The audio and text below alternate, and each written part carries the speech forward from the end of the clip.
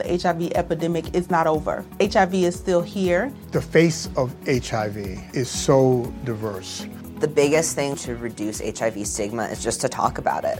Testing and PrEP and HIV treatment and how effective it is today.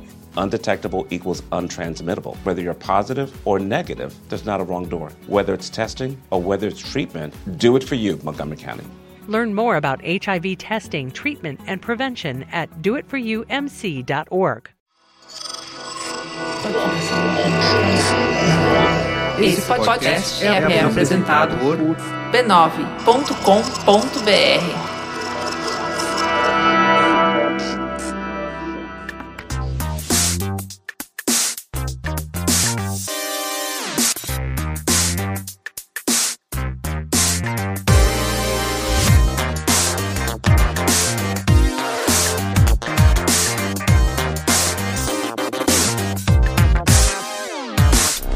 Saudações a todos e bem-vindos a mais uma edição do Mothership, podcast de videogames e outras formas de entretenimento eletrônico do Overloader. Eu sou seu anfitrião, Heitor de Paula, tô aqui com Caio Teixeira. Olá! E Henrique Sampaio.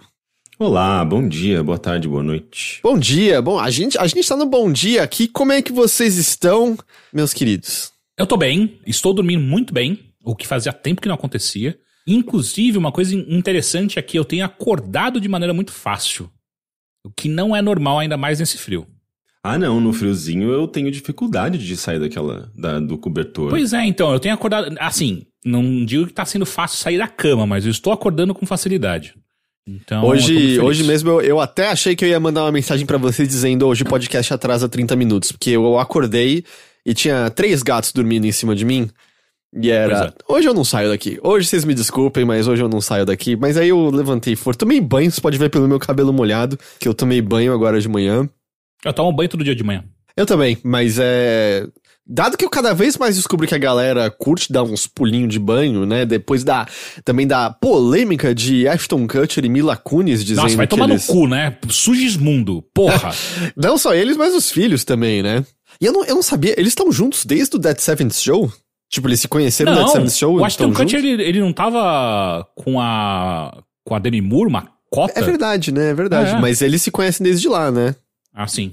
Mas que história é essa, gente? Eles não tomam banho, é isso? Eles mandaram que, tipo, de vez em quando eles não dão banho todo dia, não. Se tá meio limpo, eles dão uma cheirada no cangote da criança. Se ela tá meio limpa, não tá com mão grudenta, eles deixam pra lá.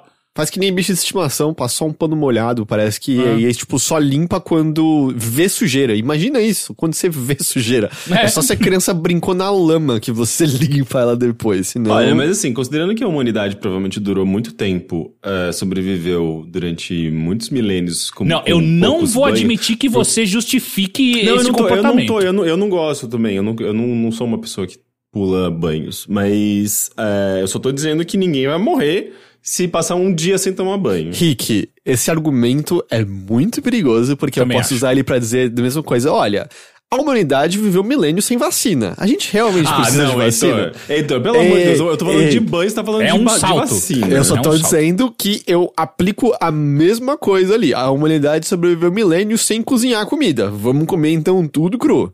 Vivemos sem roupa, vamos viver sem roupa também? Todo mundo fazendo palio. Não é? Não é? Já estão pulando Rick anti-vax. eu não vou mais comentar mais. Quando você entra no assunto de videogame, eu entro. Que as pessoas estão distorcendo o que eu estou dizendo.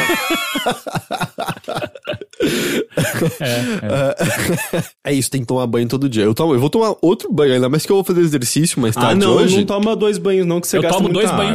Eu tomo 2 banhos sim. Tem que tomar. Eu preciso tomar banho quando eu acordo, eu faço exercício depois, eu preciso tomar outro banho. Não, tem que tomar um banho antes de dormir, Heitor. Eu tomo banho só antes de dormir, eu não tomo banho quando eu acordo não, gente, eu acho desnecessário.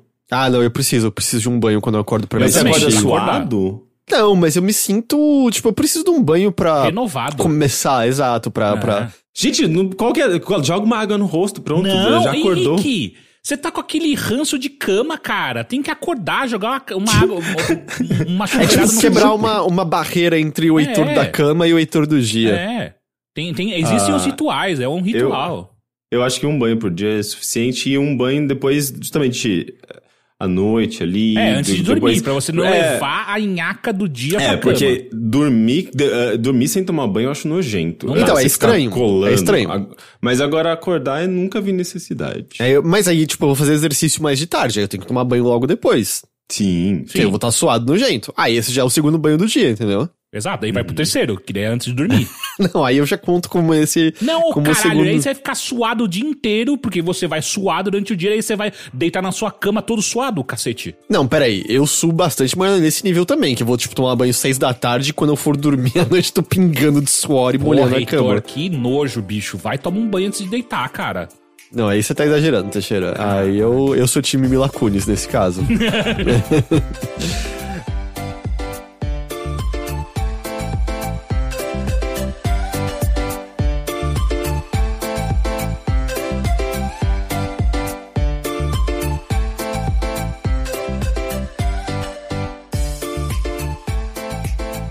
Antes da gente começar a falar sobre videogames, eu acho que seria bom... A gente chegou a conversar em outras lives e a gente conversou com o pessoal lá no nosso Discord, mas eu acho que seria legal também dar uma certa oficializada no podcast, que é o que onde a gente mais alcança, né, as pessoas que acompanham a gente. Que a Twitch teve umas mudanças grandes aqui no Brasil recentemente, em que o preço das subs foi localizado pro Brasil, né? Antes você pagava basicamente o sub, era o preço de adaptação do dólar, que dava acho que R$22 mais ou menos, e agora eles mudaram o preço do sub Tier 1 pra R$7,90.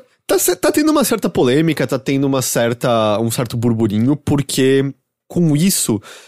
o valor da Subprime, que é a sub que todo mundo ganha quando assina o Amazon Prime, né, pra poder ter acesso ao serviço de streaming, pra poder também ter entrega gratuita em vários produtos lá na Amazon, caiu também, porque antes era o mesmo valor da Sub Tier 1 anterior, e agora é o mesmo valor da Sub Tier 1 nova, R$7,90, sendo que, eu acho que é o que a gente fala isso, né, tipo, normalmente você pega 50% desse valor, você pode ter um contrato premium que a gente fica com 70% desse valor, mas claro que tem outras perdas aí no meio do caminho, que é, o PayPal pra trazer dinheiro de fora, mais umas taxas e tudo mais. Se você acompanha outros streamers, tem bastante gente preocupada, e eu não quero parecer com isso que eu tô falando, que eu tô diminuindo a preocupação dessas outras pessoas, porque de fato, quem vive só de Twitch vai ver o dinheiro cair bastante do nada. A Twitch até tá dando um certo auxílio durante um tempo. Nós estamos elegíveis para esse auxílio. É um auxílio que, se você passar a ganhar menos, eu acho que nos próximos 6 meses eles vão dar uma ajuda pra equiparar, né, essa diferença. E a própria Twitch falou que nos testes que ela fez em outros países, o que ela observou é que num primeiro momento há uma queda, a longo prazo há um crescimento, porque as pessoas passam a se acostumar a dar mais sub Tier 1. A gente mesmo, nessas, uma semana e meia, a quantidade de sub Tier 1 que apareceu pra gente, a gente tava tendo lives com uma média de 50 subs por live, que... Mano, isso é quantidade que a gente tinha, sei lá, na E3, sabe? Não é normal pra uma live comum. E aí a questão é que, assim, a gente tá vendo muitas e muitas pessoas preocupadas, a gente tá vendo pessoas próximas a nós preocupadas, né? Amigos aqui do Overloader preocupadas com isso. A gente conversou um pouco entre nós e é meio... eu sei mais a opinião do Teixeira, na verdade, do que do Rick nisso, porque a gente acabou conversando mais. E a gente não sabe se a gente que tá em estado de negação ou o que é, que a gente tá muito na vibe de, olha, gente, a gente fica desesperado quando for hora pra desesperar. Nesse primeiro momento a gente não viu nenhum motivo pra ficar desesperado. Você também tá nessa, né, Rick? Sim, eu acho que faz muito mais sentido. A plataforma tá no Brasil, sabe? Tipo, não faz sentido a gente existir toda uma negociação em dólar, sabe? Sendo que a comunidade é brasileira, sendo que as pessoas falam português e... Enfim, e isso, obviamente, a gente só vai entender com o tempo, né? O impacto disso pra gente. Mas eu acho que é mais acessível pra todo mundo, sabe? O fato de se tornar mais acessível vai, a longo prazo, ser benéfico pra todas as pessoas que produzem conteúdo na plataforma. E isso tem gerado muitas conversas de, onde fica mais legal apoiar vocês? Um que a gente fica agradecido, né, imensamente a qualquer um que queira apoiar a gente de qualquer forma, tipo, isso é incrível, é maravilhoso. E algumas pessoas perguntando, olha, factualmente, em plataformas como o PicPay ou Apoia-se, a gente tem uma porcentagem maior. Eu vou dar um exemplo. No Apoia-se, eu acho que é 82% ou 83% pra gente, e o resto é do Apoia-se. Ou seja, R$7 no Apoia-se vem mais dinheiro pra gente do que R$7,90 aqui na Twitch. Mas aqui na Twitch você tem outros benefícios, né? Você tem os emotes, você não tem propaganda, etc, etc. E a gente não consegue passar esses benefícios pra você se você apoiar em outro lugar. A gente não tem como. De verdade, pra gente continua sendo uma escolha sua. Dito isso, eu imagino que muitos... Vale lembrar também que no PicPay é menor ainda. É menor, 3%, né, a cada transação? Eu acho que a taxa é de 2, 3, 4%. Eu acho que tem uma variação, mas a gente recebe um pouco depois, né? Eu acho que leva uns 30 dias pro dinheiro cair na nossa conta. Então tem essa questão, o dinheiro não é imediato, né? Mas a gente não tem como dar esses benefícios pra vocês. Alguns devem ter visto que a gente fez uma pesquisa na semana passada? Foi na semana passada, né? Sim. A gente até, na verdade, vai ter uma reunião hoje pra discutirmos os resultados e tudo mais, então é por isso que a gente não tem nada a dizer sobre isso ainda. Mas o que já ficou bem claro com a pesquisa, e a gente já falou, é que a gente tá pensando em maneiras de tornar, apoiar o Overloader mais interessante. E a direção que a gente tá seguindo no momento é a de criar algum conteúdo exclusivo para assinantes. Fazer com que, assinar a gente vai te dar alguma coisinha adicional exclusiva, até porque a gente vê muito como isso sendo o tipo de tendência de pessoas que fazem campanhas de financiamento coletivo. A gente tá até um pouco atrasado, vamos dizer, nessa tendência. A gente ainda vai sentar pra ver as respostas, pra definir. A gente tem uma ideia pelas respostas que a gente viu preliminarmente. Tem uma preferência muito clara dentro do que foi respondido ali. Mas a gente ainda vai verificar isso. E até questão de verificar, qual nível de apoio que a gente consegue oferecer isso, pra gente justamente ver um aumento no que a gente tem e conseguir fazer isso com mais conforto, com mais tranquilidade, né? Quem sabe, sei lá, dependendo de como as coisas forem, até ter uma pessoa pra editar um podcast adicional. A gente não tem nada de certeza disso ainda, a gente tá vendo tudo isso. Então, assim, a gente vai ter mais a falar sobre isso em outro momento, sabe? De, se apoiar nesse lugar aqui, de tal maneira. A gente tá vendo como é que a gente consegue implementar a Twitch com isso também, né? Pra não deixar ninguém de fora. Mas tá tudo em aberto ainda, mas a gente achou que seria interessante pelo menos falar aqui, porque a gente sabe que tem pessoas realmente muito preocupadas com o futuro. De não sei se o projeto vai poder ter continuidade assim, porque nas contas que as pessoas têm feito, eles vão ter que aumentar em 3 vezes o número de assinantes na Twitch pra poder ganhar a mesma coisa anterior, o que é um número... É muita coisa aumentar em 3 vezes. E eu volto no fato de que a gente tá meio tranquilo, assim, no sentido de a gente tem essas outras campanhas. Eu acho que a gente tem potencial de muito crescimento ainda aqui na Twitch. A gente ainda tá crescendo bastante, a gente tá sempre ganhando novos seguidores. A gente teve 1.000 seguidores novos só na E3 lá. Então, assim, a gente não vai acabar por conta disso, quero deixar isso claro. A gente também não vai fazer menos live por conta disso, até porque, assim, o dinheiro da Twitch era muito legal, continua a ser muito legal, muito importante, mas fazer live é muito gostoso, né? Eu acho que mesmo que não houvesse dinheiro, a gente faria as lives, porque eu acho que é uma maneira boa de interagir com o pessoal, é uma maneira boa de mostrar os jogos também, né? Que no fim das contas é o nosso trabalho principal, é isso. Exato, é divertido, é gostoso. Então, assim, a gente não vai... Nada disso vai mudar, a gente vai estar aqui de toda essa maneira ainda. Mas assim que a gente tiver coisas mais concretas pra compartilhar e do que a gente pretende fazer e tudo mais. E, claro, sempre acompanhando a reação de vocês, né? Vai que a gente faz algo exclusivo e todo mundo... Cara, tá uma merda. Aí a gente, vamos pensar em outra coisa então, né? A gente não vai ficar batendo a cabeça contra a parede, decidindo que a gente sabe o que tá certo e é meio isso. Mas eu só queria deixar isso avisado aqui no podcast, porque eu acho que deixa um pouquinho mais registrado oficialmente. Vocês têm alguma coisa a adicionar sobre esse assunto que eu não tenha abordado? Não.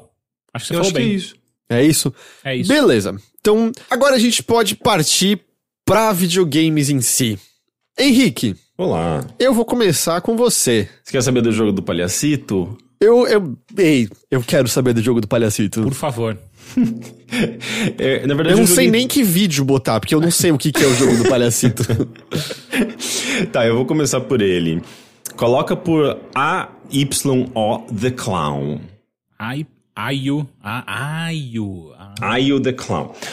Na verdade, assim, eu quero falar de 3 jogos de plataforma. Eu vou passar rapidamente por eles, mas vou me focar mais no último. Porque saíram 3 jogos de plataformas, interessantes, eu diria, mas um deles eu acho que é o mais interessante de todos. Não é o jogo do palhacito. Mas o jogo do palhacito tem coisas boas. Eu acho que ele é o segundo melhor. O jogo do palhacito se chama Ayo The Clown, como eu mencionei. Eu achei até meio curioso que ele ficou em desenvolvimento durante, sei lá, uns 6 anos, assim. Caralho, verdade, isso é jogo de celular, parece. Parece jogo de celular, mas ele é melhor, assim, ele é... Olha o preconceito. Não, é porque, tipo, jogo de celular pode ser muito, muito barato, assim, sabe? Aqueles joguinhos que as pessoas fazem só pra tentar, tipo, sabe, de caça-níquel, assim.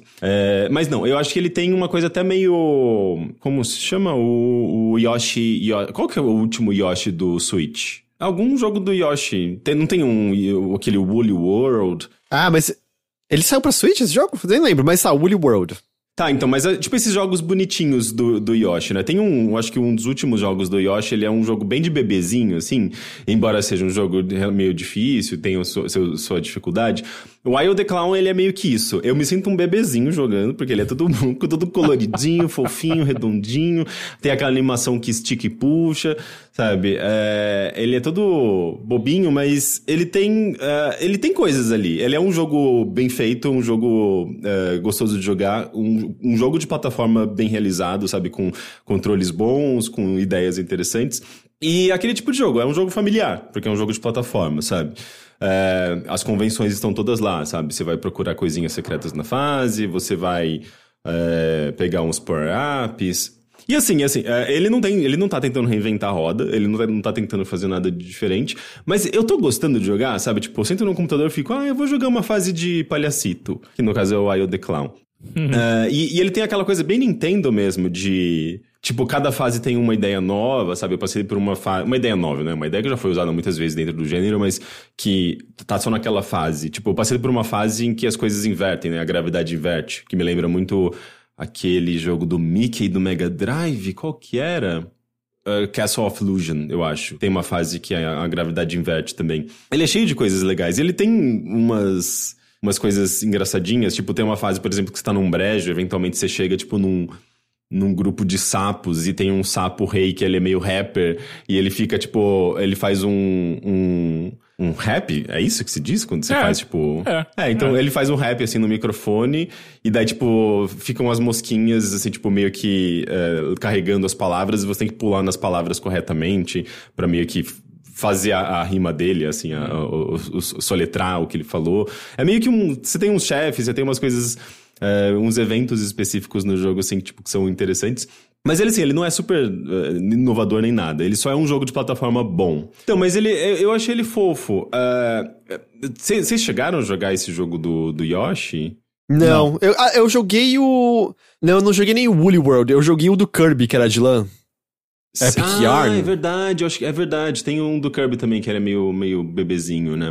Era muito bonitinho, mas assim, era zero desafio, era só pra curtir o visual e as fases, e como você descosturava as coisas e coisas assim. O Wild the Clown, ele não é necessariamente difícil, mas ele tem ali um desafio. Você, tipo, é gostoso de jogar, sabe? Você tá sempre...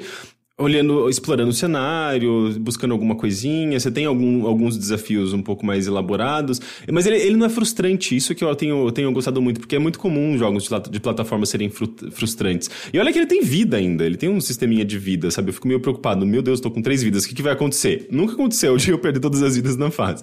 Mas eu tenho sentido um pouquinho de desafio, sim.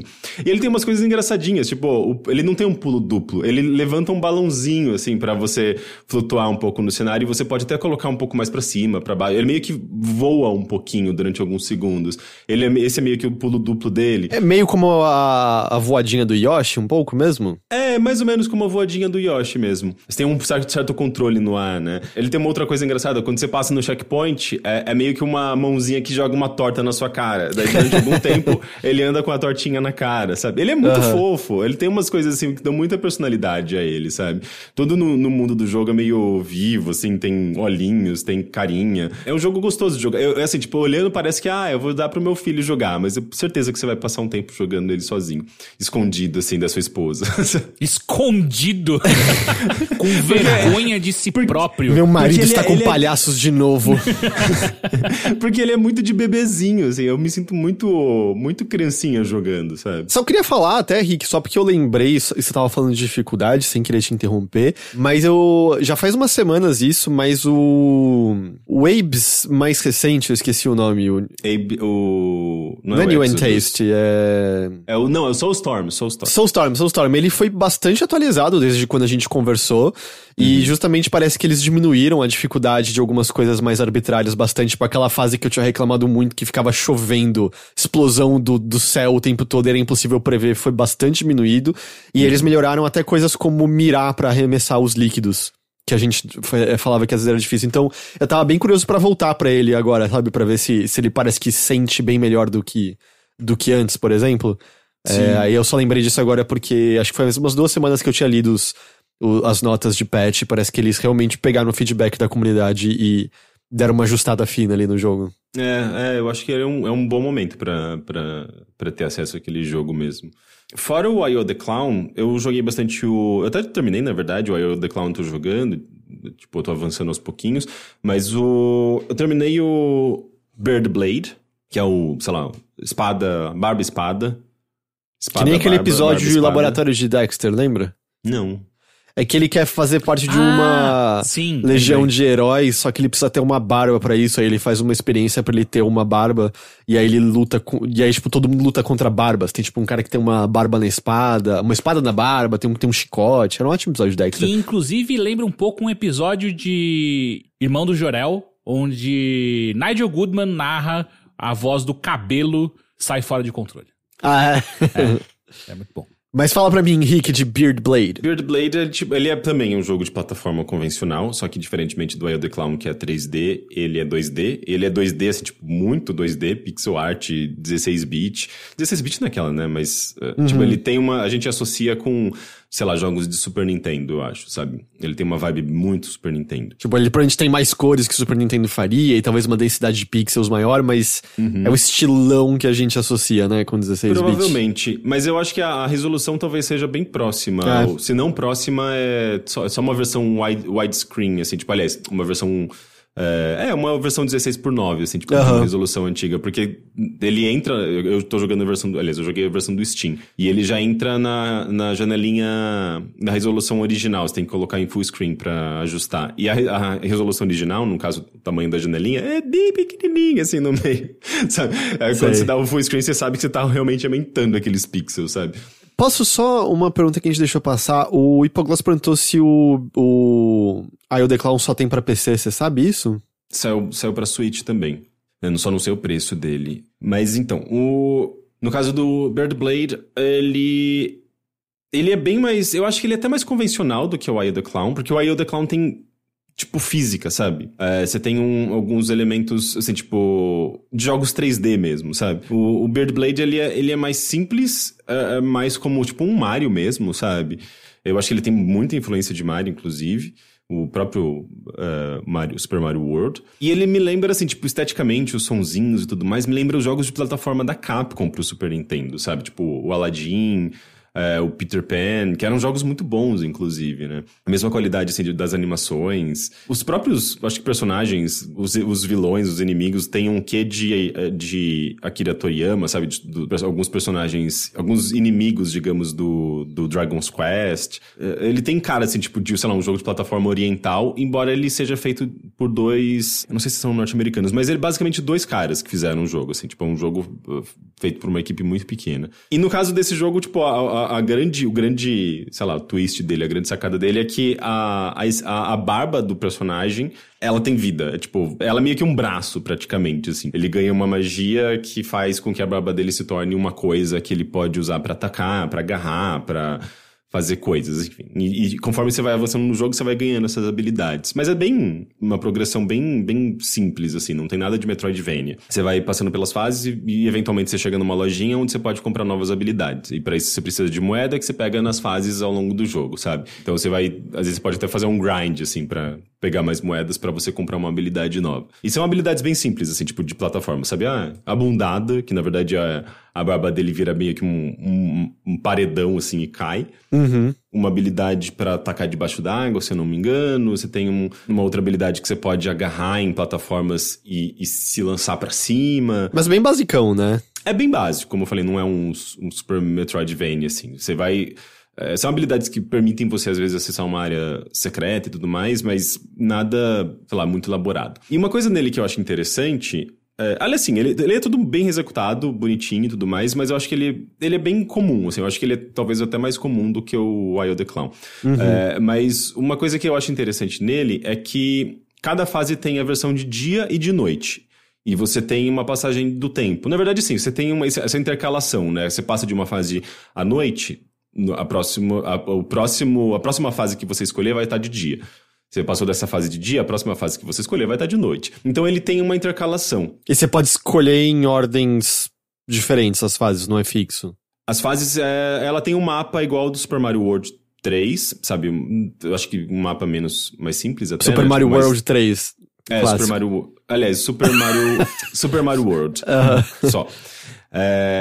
O mapa é mais ou menos no mesmo esquema, muito menor e muito mais simples, né? Porque o mapa do Super Mario World é bem elaborado. E então você vai navegando pelas fases que você já abriu, né? Tipo, por aqueles trilhozinhos. E ali você acaba tendo um certo controle, assim, entre... Porque, assim, tipo, obrigatoriamente a próxima fase que você vai jogar vai ser num tempo diferente, né? Tipo, num período do dia diferente da anterior. Então você acaba podendo olhar direitinho quais são as fases que você já jogou à noite pra você jogar a próxima durante o dia. Ou, sabe, se você terminou uma fase, você fala, agora eu quero ver a versão dela durante o dia. É só você ir nela de novo, sabe? Que daí, tipo, você vai cair na versão de dia dela, sabe? E isso é legal porque você tem caminhos diferentes na mesma fase. Tipo, você entrou numa fase, é bem comum você ter uns blocos que impedem a sua passagem de dia ou de noite, né? São blocos, inclusive, que tem uns símbolos de sol e de lua. E isso faz com que você veja todo um segmento da fase que você não viu antes. Então, meio que cada fase... São duas fases diferentes, na verdade. E inclusive, esses segmentos têm seus próprios colecionáveis, né? Cada fase você tem, eu acho que 3... Tem 5 coisas que você pega. Tem, sei lá, tipo, a famosa moedona. Você tem, eu acho que uns baús de colecionáveis ali, tipo, umas coisinhas que meio que não te dão nada, mas, assim, meio que um colecionável, uma música que você abre, sei lá, tipo, um bestiário, uma coisa do tipo. E tipo, isso que eu acho interessante, assim, tipo, você pode meio que terminar o jogo vendo 50% dele, praticamente. Porque você pode deixar essas fases pra trás e meio que avançar se você quiser, sabe? O que eu acho até interessante, assim, tipo... Interessante não, eu acho que na verdade poderia ser mais trabalhado. Tipo, você terminou o jogo, o jogo não te motiva a voltar e ver tudo que você deixou pra trás, sabe? Poderia ter alguma coisa, assim, nem que, sei lá, o jogo... Tivesse um mundo secreto a mais, alguma coisa? Talvez, ou avaliasse sua performance, ou, tipo... Deixasse claro, assim, olha, você deixou um monte de coisa pra trás. Se você pegar mais não sei quanto, você pode ganhar mais alguma coisa, sabe? Tipo, isso não tem, assim, eu sinto que ele não te incentiva a explorar tudo isso. Mas tá lá, sabe? E de fato, assim, as fases se tornam muito diferentes umas das outras, às vezes só com essa variação do dia pra noite. Mas ele é muito charmoso, embora ele seja também bem... Sabe, tipo, não tem... De novo, assim, ele não tá tentando reinventar a roda nem nada. Ele é muito charmoso, ele é muito bonitinho, gostoso de jogar. E eu acho que ele é menos bebezinho, sabe? ele já é uma criança de 12 anos, assim. Okay. Eu acho que você pode se sentir menos bebezinho jogando o Beard Blade. Preocupação é o quão criança você parece jogando... Exato. O Rick se sente bebezinho demais jogando algo. O palhacito eu me sinto, mas é fofo também. E o que eu achei mais interessante, na verdade, desses jogos que eu joguei, é o Glyph, que ele já é um jogo de plataforma 3D. Glyph é tipo, como se fosse hieróglifo, sabe? Só que só a parte do final. Ele até apareceu, acho que na E3, em algum segmento, me lembro de ver vídeos dele. E ele saiu também para consoles, para PC... E, inicialmente, eu também olhei assim pra ele e falei, nossa, parece jogo mobile. Mas ele é muito legal. Ele é um dos jogos de plataforma mais interessantes que eu joguei recentemente. Ele é um jogo de plataforma 3D, tipo, você controla meio que um besourinho... como se fosse um rola-bosta, sabe? Um besourinho, assim... Chifrudo, assim. Mas ele vira uma bolinha. Não é escaravelho isso? Escaravelho do diabo, grande diabo. É verdade, é um escaravelho, sim. É um escaravelho. E ele vira uma bolinha... E você, na maior parte do tempo, na verdade, ele tá como bolinha. E você rola pelo chão, né? Tipo, quase como um monkey... como chama? Super Monkey Ball. Só que o Monkey Ball, acho que você controla o cenário, não é? Você inclina a fase inteira pra levar o macaquinho na bola pra lugares diferentes. Ou o Sonic. Tá mais pra Sonic. O Monkey Ball você inclina o cenário. Nesse jogo você controla o personagem em si. E ele rola pelo chão. Então, esse sim, tem muita física.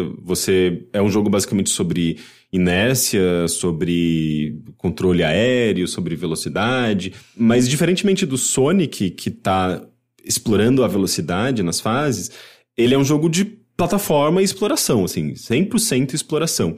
E saltos muito precisos, assim, é um jogo de plataforma técnico pra cacete. No começo ele é muito simples, você vai rolar por caminhos e pegar moedinha e não sei o quê. Mas ele começa a ficar muito... Não digo complexo, porque você sabe que é um jogo de plataforma. Também é muito familiar. Você vai pular em plataformas, você vai olhar no cenário, pegar... Sei lá, explorar o cenário e pegar coisas. Ele começa a virar quase que uma versão, sei lá, tipo meio Tony Hawk dos jogos de plataforma, assim. Porque ele é um jogo muito sobre... controle aéreo, sobre técnicas que você vai acabar desenvolvendo para você dar o salto mais preciso, um salto maior. O personagem, por exemplo, né, quando ele tá nessa forma bolinha, você pode meio que usar uma parede para você ganhar vários impulsos. Tipo, na parede ele não cai direto, assim, ele meio que tem um certo magnetismo quando você tá rolando entre aspas, mas quando você tá rolando numa parede, se você... apertar o pulo várias vezes ali, ele vai ganhando vários saltos e acumulando a força desses saltos, e ele acaba sendo lançado pra cima. Então às vezes você tem que analisar bem o cenário e falar, putz, ali tem uma parede, eu acho que eu consigo usar aquela parede pra alcançar aquela outra plataforma. E essas coisas vão meio que se somando, assim, tipo, tem um outro momento, por exemplo, que você descobre umas plataformas que elas são muito bambas, assim, elas se você pula nessa plataforma, ela pode girar, ela pode virar. Como se fosse uma plataforma aérea, assim, que não tem nada fixo segurando ela. Ela pode simplesmente virar conforme você pisa nela. E justamente nesse do virar, ela vira uma parede, sabe? Uhum. E daí você pode usar isso pra também ganhar um impulso no ar. Tá, ele é bem complexo, né, eventualmente, então. Ele se torna complexo. Mas é uma complexidade que você pega o jeito, sabe? Tipo, você saca, até porque você morreu, ele vai te colocar ali mesmo, não tem vida, sabe? Ele não é um jogo muito frustrante. Mas ele não é um puzzle, certo? Ele continua sendo mais... Ele é semi-puzzle, sim. Ele é muito mais, assim, um jogo de plataforma, exploração puzzle. É muito de você... São fases, né? São tipo, não é um mundo aberto. São fases, mas as fases, elas são fechadas em si, assim, tipo, elas não são enormes. Se bem que as fases mais pro final são bem grandes. Mas são fases que você meio que consegue enxergar ela inteira, assim. Você mexe a câmera, você enxerga mais ou menos as plataformas que você vai ter que alcançar, certos lugares que você vai ter que tentar descobrir como chegar. Você vê os objetos flutuando. Ah, tem moedinha ali, tem chave ali, tem diamante ali, tem um avatar ali. Tipo, tem muitas coisas pra você coletar e acumular, e colecionáveis, e roupinhas que você pega. Você consegue enxergar essas coisas, e é mais como que você vai alcançar aquele espaço, sabe? Que técnica que você vai ter que usar pra chegar até ali. Até porque ele nem ganha novas habilidades ao longo do jogo. Você meio que já tem tudo desde o começo. Mas você... a fase vai te ensinando a como fazer coisas, é meio isso? Sim, você vai aprendendo a usar melhor esses seus recursos. Tipo, você tem a famosa bundada também. Você tem, tipo, um negócio que ele desce no chão. A famosa bundada. A famosa bundada. É o que diz meu cartão. Exato, é a famosa bunda do Heitor. E você tem também meio que, não é um pulo duplo, mas ele flutua também por um tempinho. Tipo, se você aperta, eu acho que o RT, ele dá uma voadinha, assim, ele bate as asas e voa por um tempinho.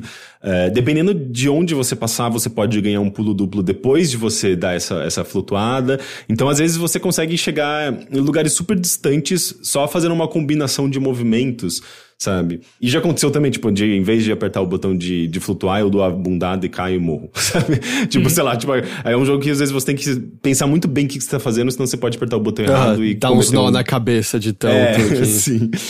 Né? E ele é um jogo, assim, tipo, que envolve essa precisão toda, dos pulos e tudo mais, porque, basicamente, você tem algumas pequenas plataformas que você pode pisar, mas, em geral, é tudo morte, assim, sabe? Tipo, encostou na areia no chão, você vai morrer, explodiu. Encostou numa parede que não é pra você encostar, tipo um pedaço do cenário, você morreu, sabe? Ele é cheio de áreas perigosas, digamos assim. E assim, tipo, é engraçado, né? Eu tô falando assim, tipo, é um jogo super simples, não tem nada de novo nele, mas você jogando, você se sente, sei lá, jogando uma coisa que você não vê há muito tempo, talvez, ou que você nunca tenha visto. Ele lembra jogos do Amiga, sabe? Tipo, ele tem uma esquisitice, ele tem até alguns personagens que falam tudo mais, mas não é a vibe dele, assim. Ele quer te colocar num mundo meio abstrato, você sabe que você tá num desertão, é meio que umas ruínas, quase como se fosse um mundo pós-apocalíptico dos escaravelhos robôs, assim, que são todos uns escaravelhos meio robóticos, com luzes e tal. E você sabe que você tá nessas ruínas. A música do jogo, ela é incrível, ela é uma coisa meio Tangerine Dream. Quê? Vocês conhecem aquela banda eletrônica? É uma das bandas eletrônicas mais antigas, existe até hoje, chamado Tangerine Dreams. Não. Eles fizeram uma trilha sonora do GTA V, se eu não me engano. É uma das várias bandas, né? Que fez trilha sonora original mesmo, compôs trilha sonora pro GTA V. As músicas eletrônicas do GTA V, sabe? Quando você tá invadindo algum lugar e vem aquela música com aqueles sintetizadores, aquela coisa até meio sombria, assim, meio pesada. Eles que fizeram a trilha sonora. É uma das bandas eletrônicas mais influentes, assim, da história. Eles têm músicas também no Bandersnatch. O disco que o garoto fica meio obcecado lá é um dos melhores discos do Tangerine Dream. E assim, a música, ela vai... você começa a fase, a música, ela tem uma camadinha. Às vezes ela tem um timbre, sabe, tipo, uma nota de um sintetizador. Mas conforme você vai avançando, você percebe isso. No momento que você pega uma chave, por exemplo, a chave, ela serve meio que pra... às vezes liberar... Ela não libera nada, mas assim, você tem que pegar um determinado número de chaves pra passar da fase. E se você morre, você perde essas chaves. Daí você tem que pegar de novo, sabe? E quando você tá próximo de pegar uma chave, às vezes a música, ela diminui. Tipo, quase como se desse, assim, tipo, uma tensão. Você vai pegar a chave, você vai conseguir pegar a chave. E quando você pega, ela ganha uma nova camada, ela cresce. E às vezes ela ganha uma melodia, ela ganha uma percussão. E como são músicas muito... envolventes, são músicas atmosféricas, meio etéreas, dá uma intensidade, sabe? Dá uma tensão, dá uma emoção, e o jogo se torna meio muito bonito por conta disso, sabe? Ele já é bonito, ele é muito minimalista, assim, um visual minimalista, mas, enfim, um 3D com cores bonitas, uma paleta de cor muito interessante, mas a música, ela envelopa tudo, sabe? De uma maneira, assim, muito emblemática, muito mágica e meio sombria e meio... assustador, assim, é muito, muito, muito fantástico. O Playglyph disse aqui que eles estão recebendo muitos elogios pela trilha sonora e que eles vão lançar a trilha sonora no lançamento da Steam, que é amanhã, dia 9 de agosto, é isso? Uhum. É verdade. Eu acho que o jogo já saiu no Switch, se eu não me engano, e tá saindo no Steam, se eu não me engano. Que eu vi bastante gente comentando a versão de Switch dele. Inclusive é um jogo bastante elogiado, assim, eu vi... algumas reviews também elogiando muito ele. Aparentemente amanhã não é dia 9, amanhã é dia 4. Eu não sei olhar o calendário, mas... Caralho! Ok. Não, então tá, ele vai sair dia 9. Mas ele já tá meio que aberto, assim, digamos... já tem saído reviews, as pessoas já estão comentando bastante dele. É que o calendário aqui no computador tá o esquema americano, que é mês e dia, sabe? Aí eu confundi. Eu achei que era dia 8 hoje.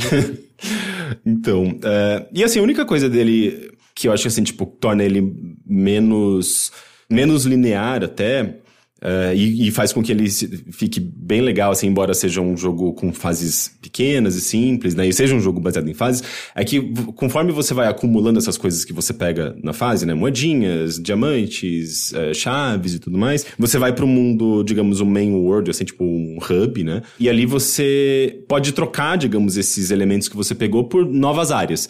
Você vai literalmente meio que construindo um mundo, assim, você vai reconstruindo quase que como um templo, né, o local, a civilização desses escaravelhos. E você vai construindo pontes, e essas pontes vão te liberando acesso a novas fases, e daí você constrói, tipo, sei lá, tipo, um próprio templo, assim, ele vai sendo erguido, e dentro desse templo tem salas, e você vai meio que construindo uma cidade, sabe? É muito bonitinho. E acaba sendo quase que uma parte do jogo, porque normalmente o mapa é só o lugar onde você vai construindo as fases, sabe? Aliás, você vai tendo acesso às fases.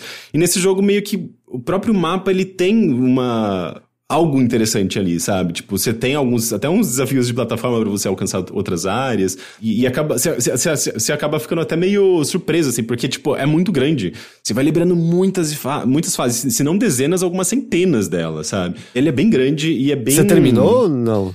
Não, eu não terminei ainda. Eu tô, acho que com umas 5 horas e parece ter bastante coisa ainda. E sempre tem aquelas fases, eu vou deixar isso pra depois porque tá muito difícil, sabe? Então, tem uma vibe muito gostosa nele, assim, tipo embora ele seja um jogo de fases, ele tem uma característica quase de jogos... Eu acho que jogos expansivos mesmo, que a gente associa muito a jogos de mundo aberto, né? Mas ele tem uma certa expansividade nesse mundo dele, nesses muitos desafios. Às vezes fases que você nem viu que existia porque tava encaixadinho num cantinho, numa salinha lá que você não tinha reparado, sabe? Então tem uma coisa muito legal, assim, nessa exploração, nesse mundo dele que você vai descobrindo também, que é muito gostoso.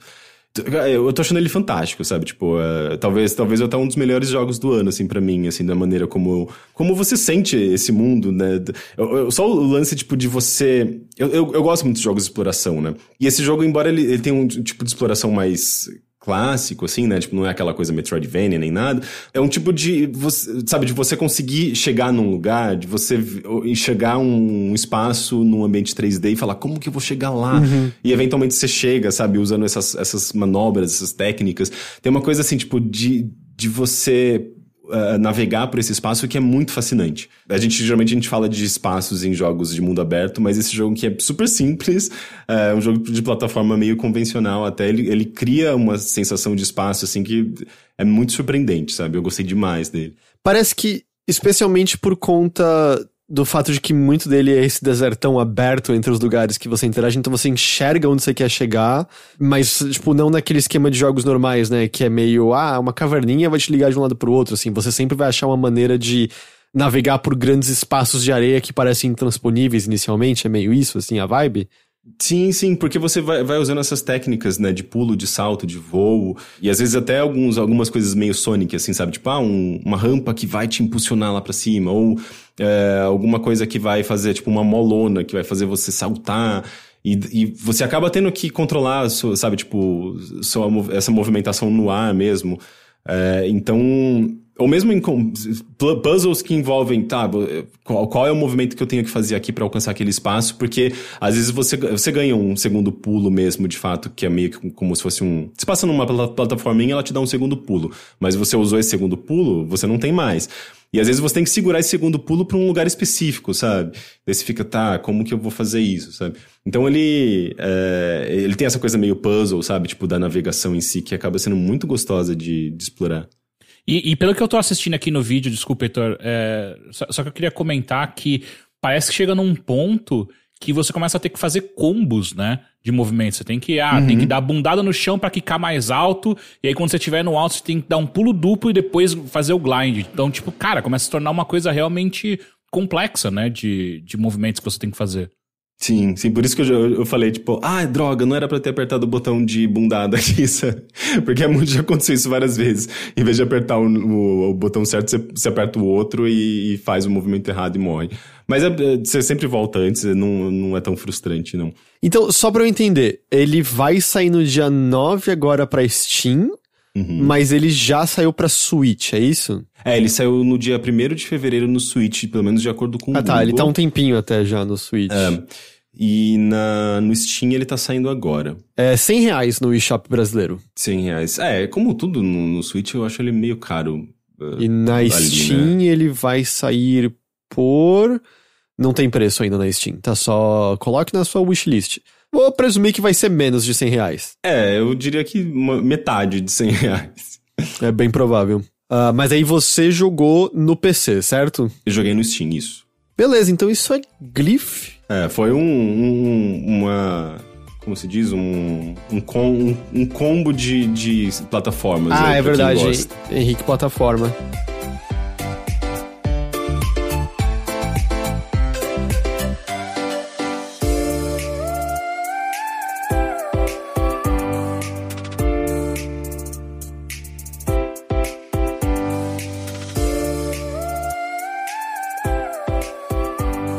Teixeira, eu vou pra você então.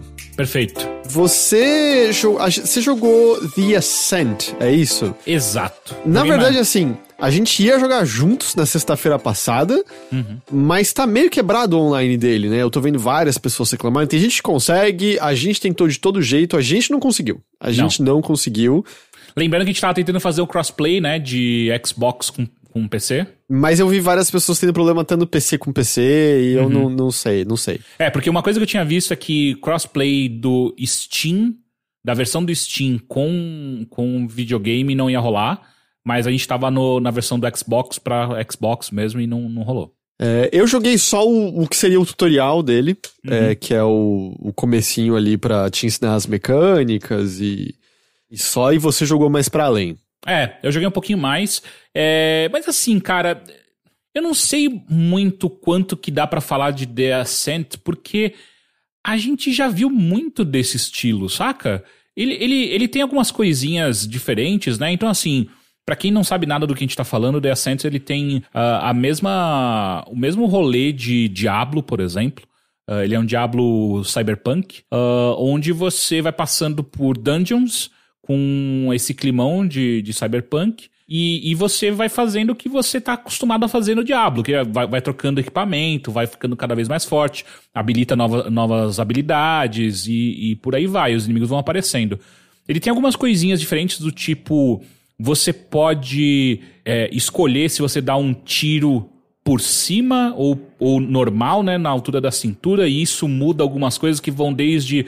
Tem inimigos que às vezes estão mais alto, então você precisa dar um tiro por cima, até coisas, se você acerta esse tiro por cima, você atinge os inimigos numa segunda barra, que é a barra meio que, como se fosse uma barra de Sekiro, né, a barra de postura, que se você encher essa barra, eles tomam um stagger, além de acertar a barra de vida deles também. Isso é uma diferença em si, certo? O Diablo você pode até ter personagens de longa distância, mas o lance é que esse jogo ele funciona como se fosse um dual stick shooter, né, no combate. Sim, sem dúvida. Mesmo porque você tá... Eu pelo menos não peguei nenhum personagem ou alguma arma que seja melee. Ele tem personagem?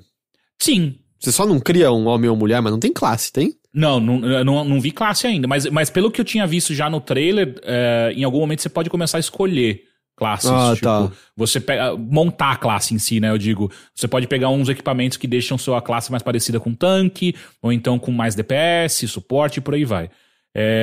Então isso muda um pouco como que funciona o jogo, né. Foi bem que o Diego falou, inclusive eu já peguei esse equipamento tático, né, que é uma das habilidades que você dá um socão, mas é uma habilidade, né, então tem tempo de recarga e por aí vai. Tem uma granada que eu peguei no tutorial lá, que eu acho que todo mundo pega no tutorial, que, você mata inimigos, carrega, aí é uma explosão zona, pra você poder limpar a área, ou poder respirar um pouco, coisas assim. Né? E é interessante, porque quando eu vi o anúncio dele, eu achei que ele ia ser um jogo super diferentão, sabe? Do tipo, muito focado no co-op, e que... Bom, talvez ele seja focado no co-op, eu só não consigo jogar com ele no co-op. Mas eu achei que ele ia ser um jogo mais... sei lá, mais diferente do que eu tô jogando atualmente. Não que seja ruim, tá? Pra quem curte dual stick shooter, eu acho que é um prato cheio. Pra quem gosta ainda de looter shooter também, eu acho que é um tipo de jogo super legal. Mas pra mim, a categoria mais forte dele é o clássico, se você tem Game Pass, está de graça.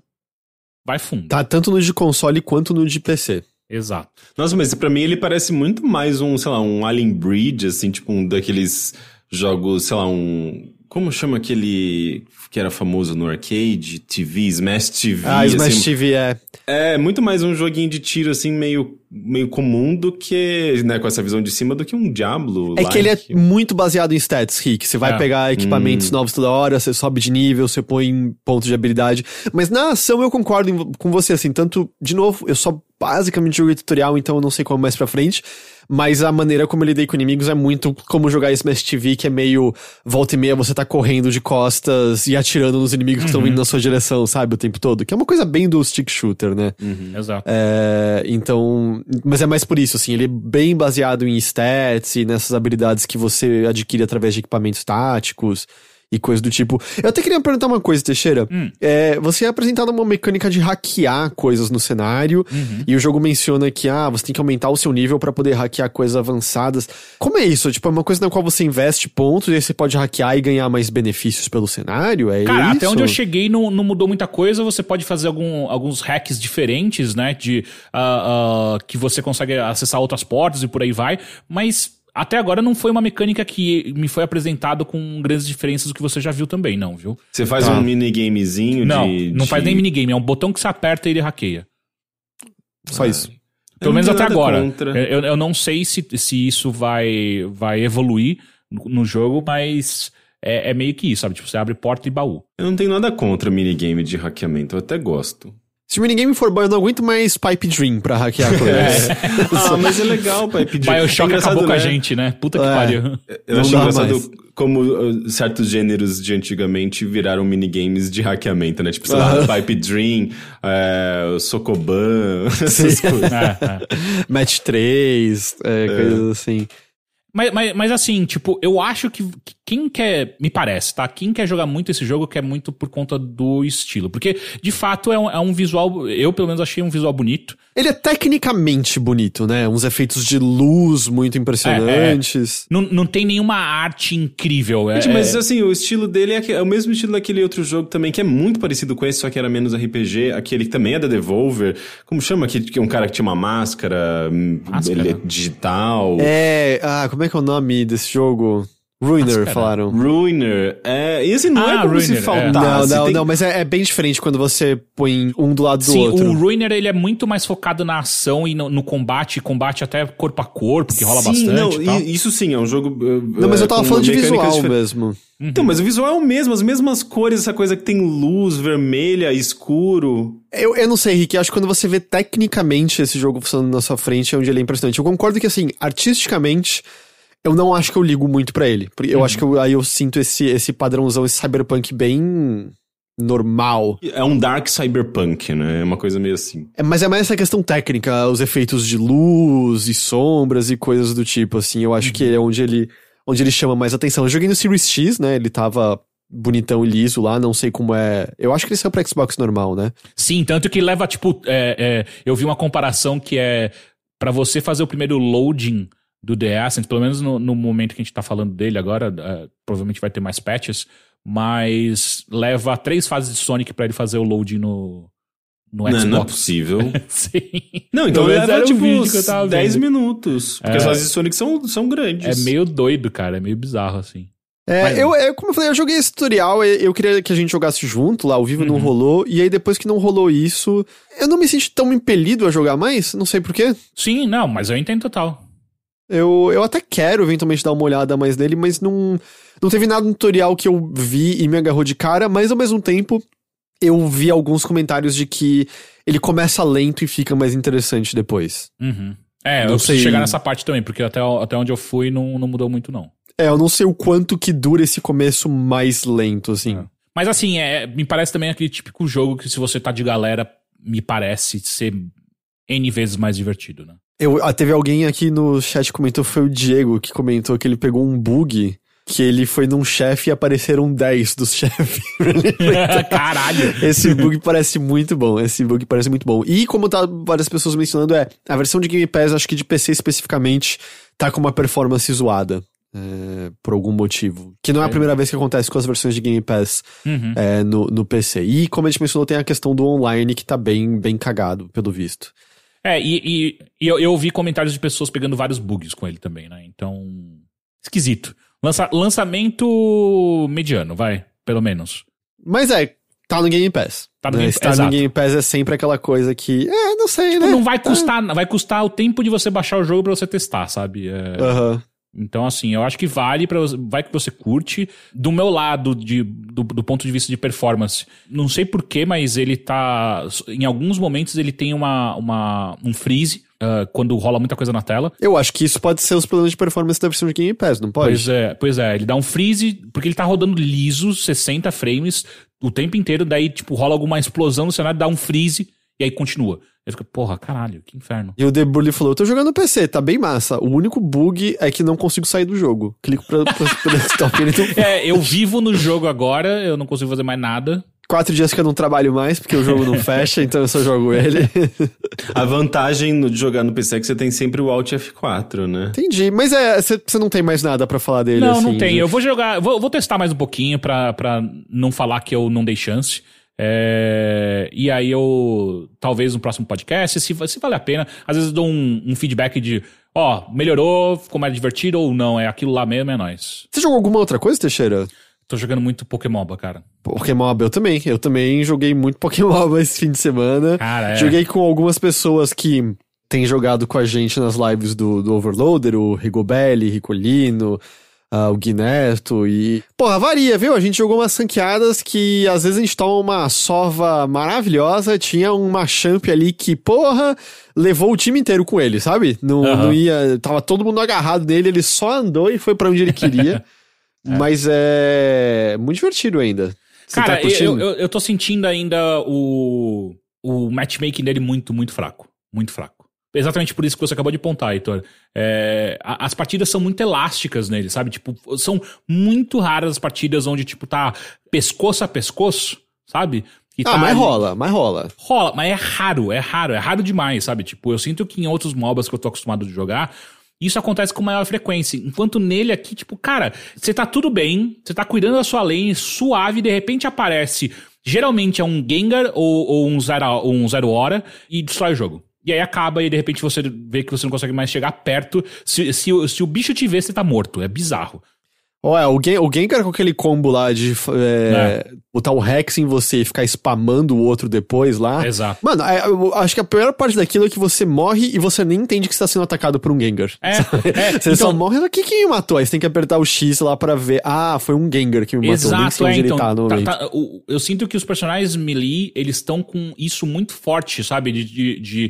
Se eles colarem em você vai morrer se você for um personagem ranged, né? E eu entendo porque, de maneira geral, MOBAs funcionam assim, né? Tipo, personagens melee se colam no ranged, beleza. O problema é que todos os personagens melee, quase todos, acho que todos, possuem formas muito fáceis de chegar até você.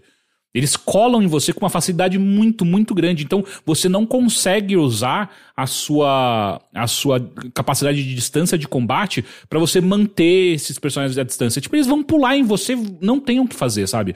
Tipo, então começa a ser uma coisa muito de... Puta, eu acho que ele tá vindo pra cá, então eu vou sair da lane. Tipo, né? Nem vou dar uma recuada. Eu tenho que sair da lane, tenho que voltar pra base, fazer alguma coisa e matar outros Pokémon lá atrás na minha base, porque se esse cara respirar perto de mim, eu vou morrer. Então fica um negócio muito...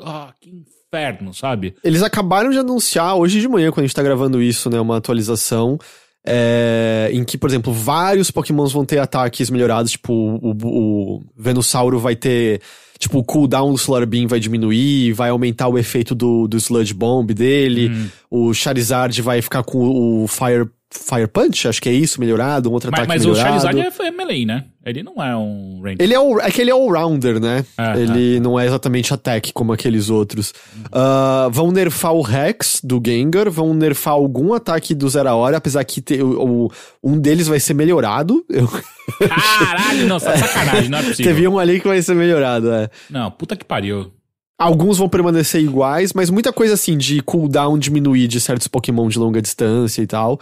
Então eles estão indo atrás, né, de equilibrar coisas. Eu descobri que eu acho que eu cometi um erro fundamental. E eu sei, as pessoas me aconselharam a não fazer isso, mas é porque tem os tickets, que é uma das moedas do jogo. Sim. E você até ganha todos os dias tickets com dailies e tal, não é difícil. Mas assim... Nas quests de lançamento do jogo, eu tava com quase 6 mil tickets sem ter que me esforçar muito. 6 mil? Porra, então eu errei muito em não ter começado esse jogo antes. 6 mil é muita coisa. Eu tava com 6 mil tickets. Caralho. E aí aconteceu que ticket você pode usar pra comprar a moeda que você usa pra melhorar os itens que seu Pokémon segura, que melhora os stats do seu Pokémon. Sim. E um erro que eu cometi é que quando você olha pra melhorar os seus itens que você carrega, aparece ali, tipo, nível 20 como máximo. Uhum. O nível 20 não é o máximo. Ah, não? Não, vai pra além daquilo. E aí, com 6 mil tickets, daria pra comprar muitas moedas e melhorar os itens. Mas eu gastei quase 6 mil moedas num moletom de Snorlax pro meu treinamento. Puta, que ódio, porque a minha completa... tudo que eu tenho feito atualmente nesse jogo é tentar ganhar negócio pra melhorar os itens, porque muda muito, Nossa, Heitor, na moral, velho. Eu tenho um moletom de Snorlax e é ruim, porque além de tudo, se eu mudar o chapéu, eu não posso vestir o moletom.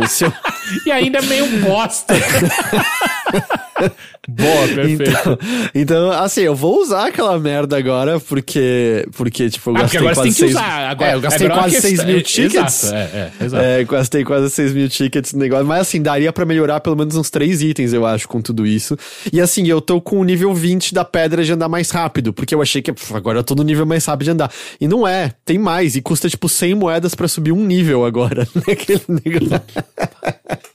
Não, eu quero essa pedra, por exemplo. Eu preciso dessa pedra pra build que eu tô montando. Puta, que inferno. Mas deixar claro, eu não gastei dinheiro de verdade com o jogo, tá? Isso eu tudo ganhei dentro do jogo, assim. Legal. Mas agora você vai gastou demorar. o dinheiro do QI, Heitor. Esse é o problema. E isso que semana passada eu fiquei, eu vou ficar ganhando energia, que é a roleta lá, que pode sim que venha moeda. Tem um limite de quanto de moeda você pode ganhar de quanto de energia você pode ganhar por semana. Ah, é? E eu já tinha ganhado, mas tem até limite de dinheiro, que eu descobri que é uma coisa imbecil, porque você pode comprar um item que te dá boost no dinheiro que você ganha, só que tudo que isso faz é levar você ao limite máximo de dinheiro mais rápido. Porque não aumenta o limite, é só tipo, vamos fazer isso mais rápido então agora. O Sr. Bromélia falou, se o nível do item é tão importante, não seria meio pay to win? Então, essa tá sendo uma discussão. Tem um teto muito claro, sabe? Porque, tipo, tem um nível máximo dos itens e se você chegar lá, você tá no nível máximo. No momento, é muito claro, assim, se um time com todo mundo no item máximo for enfrentar um time que não tem item melhorado, o time sem item melhorado vai ficar inferior. A dúvida que a gente não tem como responder é, como é o matchmaking dele, sabe? No sentido de ele tá botando a gente com pessoas que têm mais ou menos o mesmo nível de item melhorado ou não. E eu não sei se qualquer um fora dos desenvolvedores tem essa resposta, sabe? Eu não sei. Pra colocar em outros termos, durante muito, muito tempo, o League of Legends ele tinha um sistema de runas onde você tinha que comprar as runas e comprar páginas das runas E as runas eram basicamente esses itens, tá? Eram melhoria, elas mudavam bastante como você jogava cada personagem. Era basicamente, tipo, eu posso colocar um monte de runa de ataque, de velocidade de ataque que vai mudar muito como é o estilo de jogo desse personagem, né? Obviamente que existiam runas, assim como no próprio Pokémon, que tem melhor sinergia com cada personagem. E geralmente era pra onde a galera levava, mas de qualquer maneira era isso, saca? Então, e as runas eram também com grana que você comprava, tal. Então, a tradição que o Pokémon tá seguindo me parece bastante com esse início de League of Legends, saca? Que faz um pouco de sentido até, sabe? Porque, não que estão corretos, mas faz sentido, porque... Cara, essa é a maneira mais rápida de você fazer um cash-in, de você ganhar dinheiro com um jogo free-to-play, saca? Que é, se você gastar dinheiro, você vai ganhar mais. É isso. Se você gastar dinheiro, você vai ganhar mais, pelo menos nesse início, onde tá todo mundo meio que há pouco tempo, né, jogando, não tem tempo suficiente pra você ter conseguido ganhar esses itens de maneira... Só por estar jogando, porque no final das contas você pode, de fato, melhorar esses itens só jogando, sem gastar dinheiro. Só que você vai demorar muito. Exato. Ah, não sei assim, eu tinha 6 mil tickets, daria pra eu estar de boa. Pois é, menos o Heitor, né? O Heitor, ele vai contra essa regra. Mas eu não sei como é que eu tinha tudo isso. Eu acho que você vai ganhar se você jogar todo dia. Cara, também. Não, 6 mil é muita coisa. Eu tinha 6 mil, e eu não gastei um centavo. Não, eu não duvido que você tinha 6 mil, mas eu tô falando, 6 mil é muita coisa, eu acho que eu não chego lá, mas nem fudendo. Mas enfim, e aí... Então, assim, me parece que a Tencent tá indo muito pra esse lado, que faz sentido do ponto de vista de negócio, é uma bosta pro ponto de vista do jogador, sabe? Tipo, porque é isso. Você claramente percebe quando você tá jogando contra um time, ou pelo menos que seja um Pokémon, que tem claramente mais itens ou itens mais minerados que o seu. Porque, de repente, você vê que toda vez que você toma um dano, o outro Pokémon recupera, sei lá, quanto de vida, ou ele tá batendo muito mais rápido do que você tá acostumado já a ver esse Pokémon bater. Então, fica muito desigual ainda, sabe? Ainda mais quanto mais você evolui na ladder, né, de ranqueadas, mais rápido, mais você pega essa galera que tá com item evoluído, porque essa galera subiu também muito por conta desses itens. Então, cara, tá complexo. Tá complexo. Quando eu olho, assim, os meus stats, eu tenho, tipo, vencido 50% das partidas. Que eu acho que, no geral, é o stats considerado equilibrado, não é? O equilibrado é um pouquinho acima de 50%, tipo 53, 55. Esse é o normal, que daí você tá meio que você tá jogando no seu nível, sacou? Se você tá ganhando muito a mais, então eu tava com 70% de vitória até chegar no Grade 3. Quer dizer que eu tava muito acima do nível que eu tava jogando. Então agora tá indo lá pros 50, então daí eu tô chegando no meu nível mesmo. E eu tô me divertindo, tem algumas batalhas bem acirradas, assim, é muito interessante, eu gosto muito da decisão deles não mostrarem a pontuação nunca. Eu sei que você não é muito fã disso, mas eu gosto muito porque faz você não querer desistir necessariamente antes da hora, a não ser que, sei lá, você já estivesse atrás e o inimigo pegou os ápidos, aí você já sabe, ok, podemos desistir aqui. E os ápidos, inclusive, eles vão ter que mudar, cara. Eles vão ter que mudar um pouco. Assim. Eu tava pensando, sabe, por exemplo, eu acho que até se, por exemplo, se em vez de quebrar a defesa de todos os seus gols, só quem participou da luta dos ápidos conseguir marcar na hora, eu acho que já ajudaria, porque aí pelo menos o time defendendo saberia, vamos focar nesses Pokémon aqui pra impedir eles de fazerem gol nesse tempo, alguma coisa assim. Sei lá, eles têm que mudar alguma coisa. Eles têm que mudar alguma coisa, assim. Não dá. Mas eu tô me divertindo demais, assim, é muito legal quando você vai no final e vê a pontuação e é uma partida acirrada. Até dou um exemplo, porque jogando na última sexta-feira com o Caio Teixeira, que aliás, Rick, experimentamos em primeira mão, Toxeira, é a versão tóxica do Teixeira jogando ao vivo, que cara, tava todo 2 segundos o Teixeira já tava xingando e botei pra mamar, esse aqui mamou. Olha, por sorte, eu configurei eventualmente, né? Algum tempo atrás, configurei nossas lives pra maiores de 18 anos, então isso não vai ser um problema. Mas continua assim, é bom evitar, né? Certas coisas. Então. Mas eu nem percebo, vocês não estão entendendo. Não é algo que eu falo assim, nossa, agora eu vou xingar demais. Cara, eu nem percebo mais, sabe? Porque eu tô tão acostumado a xingar. Porque assim, uma coisa que vocês podem perceber é que eu não sou tóxico no chat. Eu sou tóxico enquanto eu tô falando, tô jogando. Então eu nunca tomei nenhum tipo de ban ou de coisas em nenhum jogo que eu já joguei, porque eu não sou tóxico com as pessoas falando online, tá ligado? O problema é que na live eu estou falando com as pessoas e aí eu esqueço. E aí é foda. É igual quando você tá jogando, sei lá, um jogo... É que eu não jogo jogos multiplayer, só jogo jogo single player. Mas às vezes eu xingo o personagem, exato, sabe? Por conta de uma frustração, só que... Ao vivo não tem ninguém complicado, né? Não, e aí a melhor é que a gente tava numa partida, Teixeira tava já puto e começou, vamos desistir essa. Eu falei, calma, Teixeira, tem 3 minutos de partida ainda. Considerando que é 10 minutos total, 3 minutos é uma boa porcentagem, né? Falei, nem apareceu os ápidos ainda, que é quando vira, vamos, né? Não, vamos desistir, vamos jogar até o fim, vamos lá. Porra, jogamos até o fim, não só vencemos, como o Teixeira foi o MVP da partida. Por cima, ele queria desistir dessa partida. Esse é o nível assim, do jogador. Eu quero desistir, mas eu nunca desisto. Se for ranqueado, eu nunca... Partida normal pra mim é prática, tipo, eu não levo a sério. Mas ranqueada eu nunca desisto. Eu quero desistir, mas eu nunca desisto. Aliás, até pra responder uma coisa do Reis Nato, aqui ele falou, estou entrando em matches em que pelo menos um do time fica parado, AFK.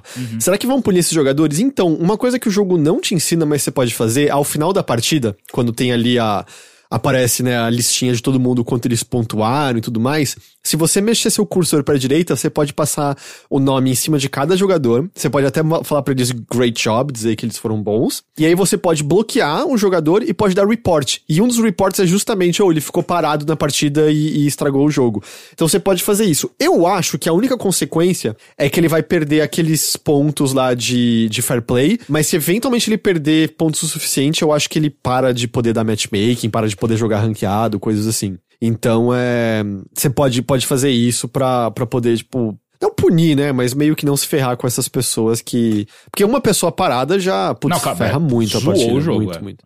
E isso é uma coisa, eu acho, como é Pokémon, eu acho que tem muita criança jogando.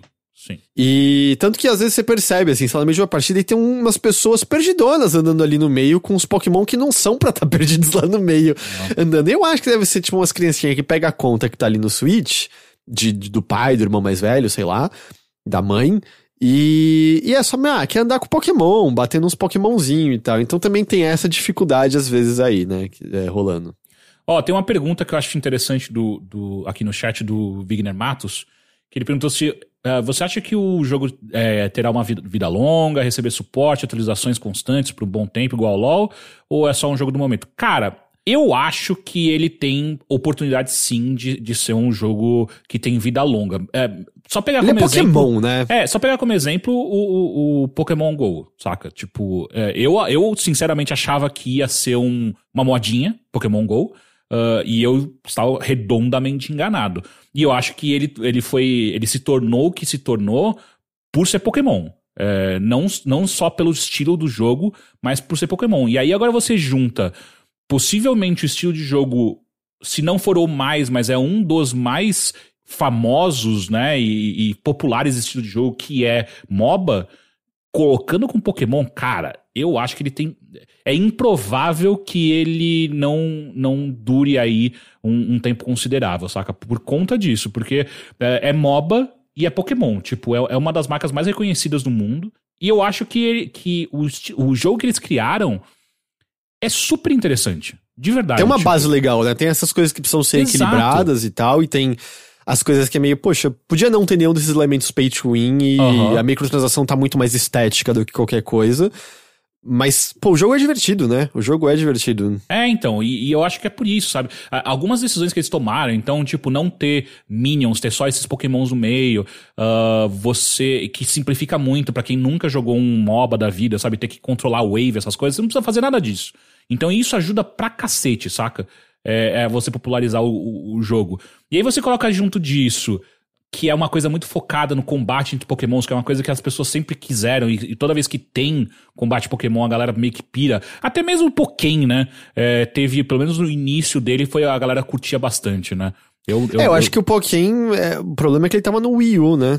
Sim. Eu acho que essa é uma... Aposto que ele estivesse no Switch. Se ele saiu pra Switch, agora eu já não sei, posso estar falando merda. Não sei. Se ele também foi saiu pra Switch. Saiu? Eu lembro dele no Switch. Pode ser que tenha saído, então. Eu acho que, cara, é bem, bem provável que ele se mantenha aí por um tempo. A gente vai ver bastante coisa acontecendo. Tipo, pelo menos algum campeonato vai ter.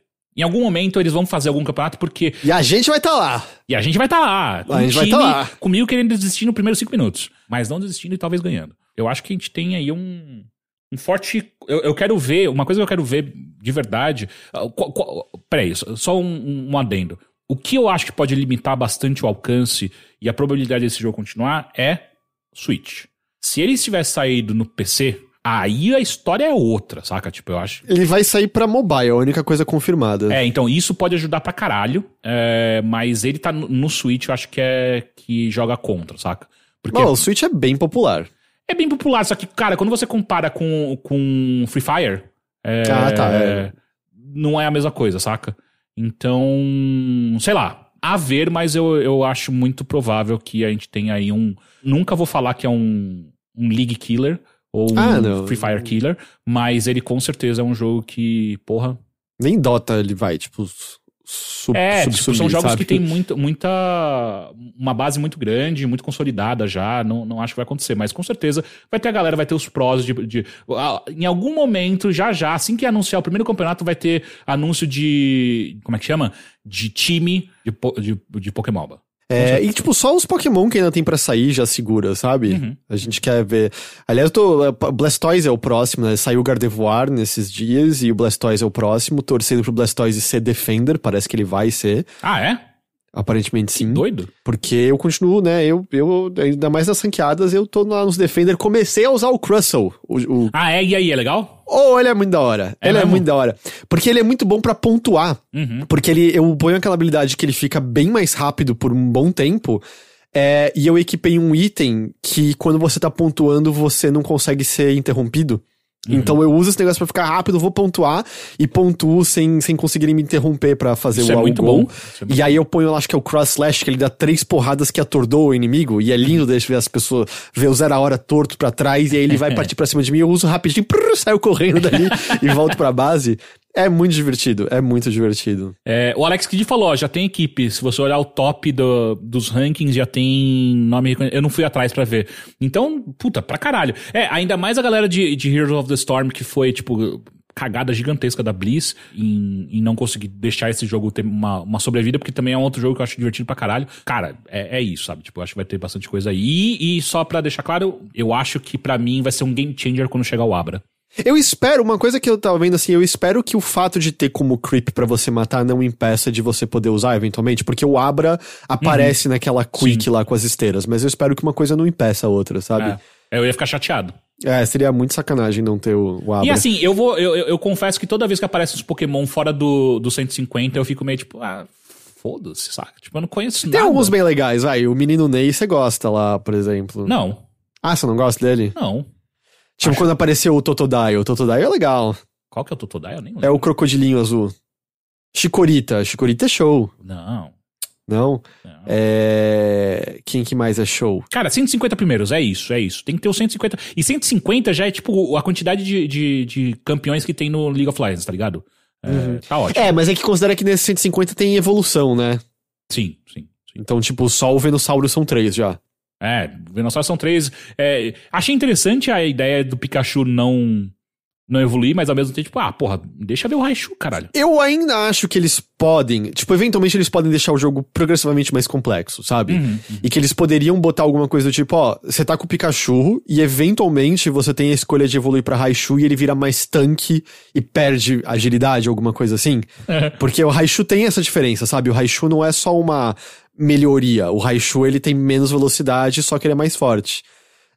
Então eles poderiam implementar alguma coisa dessa natureza se eles quisessem. Mesma coisa o Slowbro. O Slowbro, ele bifurca, né? O Slowpoke vira ou Slowbro ou Slowking. E aí eles...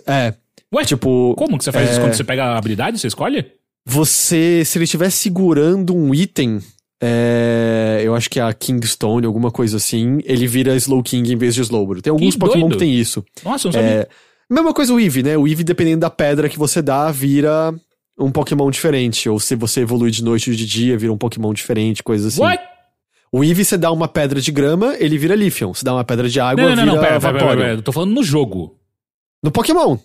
No jogo? No Pokémon Unite? Não no Unite, nem tem Eevee no Unite. Eu tô falando no Unite, ô caralho. Eu tô falando que eles poderiam... Eu tô tomando um susto aqui, caralho, dá pra fazer isso? Não, eu tô falando de como é no Pokémon. Sim, isso eu sei. Tipo, foda-se. No Unite, eles podem eventualmente implementar.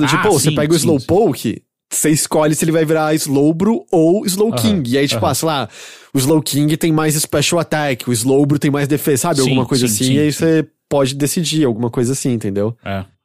Meio isso que poderia rolar de alguma forma. Mas continua muito legal esse jogo. Muito legal. Sim. Eles têm a Tencent tem uma grande chance aí na mão. Rick, o que você acha de Pokémon Unite? Eu não tenho Switch, eu não tenho capacidade de jogar, eu detesto Pokémon, não tenho o que comentar. Você detesta Pokémon? Não existe ninguém que detesta Pokémon. Eu existo. Você só não sabe que você gosta de Pokémon. Não, eu já tenho uma opinião formada sobre o Pokémon desde 2013, quando eu escrevi um artigo dizendo que Pokémon era... O que eu tava defendendo ali? Já nem lembro mais. Só tava destilando um ódio. Era um mundo, tipo, meritocrático. Eita. Era um mundo hipócrita em vários aspectos ambientais, sobre direitos animais. Eu apontava alguns problemas no mundo de Pokémon e eu continuo achando isso. E eu não gosto da... Porque, tipo, é um negócio super capitalista, sabe? No fim das contas. Gente, Pokémon é um negócio extremo. É tipo, é simplesmente o maior produto da Nintendo, assim, na maneira como ela vende. Eu achei que você tava falando um mundo de Pokémon era dentro do jogo. Aí o produto em si, sabe? Mas eu até conseguiria não ligar muito pra essas coisas se eu começasse a jogar, pelo menos alguns jogos mais recentes, mas eu não tenho Switch e é tudo muito caro, eu não tenho acesso, e mesmo se eu tivesse o console, eu não teria acesso porque é muito caro, então... É de graça. Não me envolvo. É de graça. Não, esse jogo em si, mas eu também não jogaria porque é MOBA, eu não jogo jogos multiplayer. Ok. Eu queria falar de The Great Ace Attorney. Que é um jogo que saiu semana passada pra Switch. E, na verdade, ele é um jogo já um pouquinho mais antigo, mas essa é a primeira vez que a gente tá tendo um lançamento oficial no ocidente desse jogo. Em que ele é parte da série Ace Attorney, né, do Phoenix Wright. Só que é um jogo que se passa muito antes da série principal de Phoenix Wright ou mesmo Apollo Justice. Na verdade, ele se passa entre o final do século XIX e o começo do século XX. Ele tem como protagonista o Ryonosuke Naruhodo. Eu não sei se agora se ele é oficialmente um antepassado do Phoenix Wright ou não, mas é um outro personagem.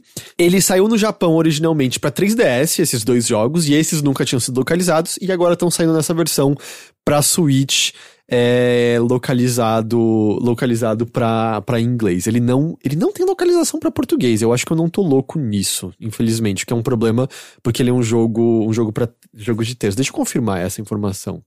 O Diego Yamasaki falou que ele tem pra PC também. Ele saiu pra PC também, mas não tem localização. Então, infelizmente, não tem em português ainda. E o que é uma pena, porque é um jogo basicamente de texto só, né? Pra quem já jogou esse Attorney, ele, na sua essência, é como os outros jogos, em que ele é mais uma novela visual com algum bem dramática e com alguns quebra-cabeças do que um adventure mesmo em si, pelo menos como a gente considera no ocidente. Eu prefiro descrever como anime mais, anime plus, sei lá, direito civil, ou direito constitucional, ou direito... direito, sabe? Anime mais direito. Anime mais direito, Na estrutura dele, ele é bem similar aos outros, apesar dessa contextualização, assim, em que eu acho que a parte mais legal dele acontece no tribunal, que envolve muito, assim, você ouvir testemunhas, fazer a examinação dessas testemunhas, procurar inconsistências no testemunho feito por elas, normalmente apontar essa contradição usando alguma prova, mostrando algum item ali na hora, e aparentemente saiu pra tudo esse jogo, e eu que viajei que só saiu pra Switch, porque aparentemente tem na loja da PSN também. Peço perdão pela desinformação aqui. Eu já verifico as plataformas direitinho. E é muito, assim, dramático no sentido de que é muito vai e vem, né? A música e o efeito sonoro reforça muito, assim, como se fosse de fato uma batalha acontecendo no tribunal. Eles usam isso... extremamente anime, mas eles usam de maneira muito hábil, assim, é maravilhoso como eles executam isso, e é sempre muito, você acha que você apresentou a prova decisiva, e você vai expor quem é o criminoso, mas aí o criminoso, consegue apresentar assim. Exato, apresenta alguma coisa que aparentemente derruba a sua argumentação, e você tá sem saída, e não tem mais o que fazer, e o juiz vai passar o veredito que não é o que você deseja, e hold it! E aí você consegue apresentar a prova que muda. Aparece o Eduardo Bolsonaro. Você consegue apresentar a prova, assim, é muito legal, muito legal mesmo, assim, como, sabe, ele tem o lance de, tá, música dramática, e aí o seu personagem, ele tá, dobrado com cara de derrota, suando em bicas, e aí você não sabe mais o que fazer, e o juiz vai bater o martelo, meu Deus, tem alguma coisa que eu posso olhar? E alguém vira e fala, será, sei lá, nesse caso, o Ryonosuke, será que não tem nada nas evidências que temos que possa apresentar alguma coisa? Aí você olha, você finalmente resolve olhar o outro lado, literalmente girar a evidência que você tinha o tempo todo e olhar o outro lado dela e ver, uau, tem algo aqui atrás, e aí você, tem algum item que você pode apresentar e você apresenta justamente. mas isso é muito, muito impossível, né? As pessoas no meio de um tribunal, elas já analisaram absolutamente tudo. Elas não encontrariam uma solução atrás de um item. Não é. Olha só, temos aqui, acabamos de descobrir a prova. não representa a realidade, assim, mas sabe, e é muito, hold it! Aí a música, congela, e aí o seu personagem tá confiante de novo e bate duas mãos na mesa. Puf, a gente acabou de descobrir que atrás do item tá escrito que você é o culpado. E aí, tudo é muito dramático, porque os personagens, eles são ultra exagerados, assim, na vestimenta e no jeito deles, e é muito também um jogo em que eles aparecem de uma forma, e quanto mais você apresenta essas evidências e desmonta o argumento deles, é como se eles tomassem porrada, sabe? O jogo até faz um efeito sonoro de tipo, e a pessoa, de maneira exagerada, voa pra trás e volta e meia a vestimenta dela, tipo, muda, a cara dela muda e ela vai revelando mais facetas dela. Tipo, eu acho que era no segundo jogo, tinha um que eu achava muito emblemático, que era um carinha, que ele era todo meio fofo e muito calmo, e ele tinha um cabelo, assim, cobrindo o olho. E, eventualmente, quando você desmontava o argumento, ele pegava o cabelo e jogava pra trás e revelava, tipo, um olho demoníaco, na verdade. Ele era uma pessoa muito má, e era a transformação, assim, você via a verdadeira natureza dele.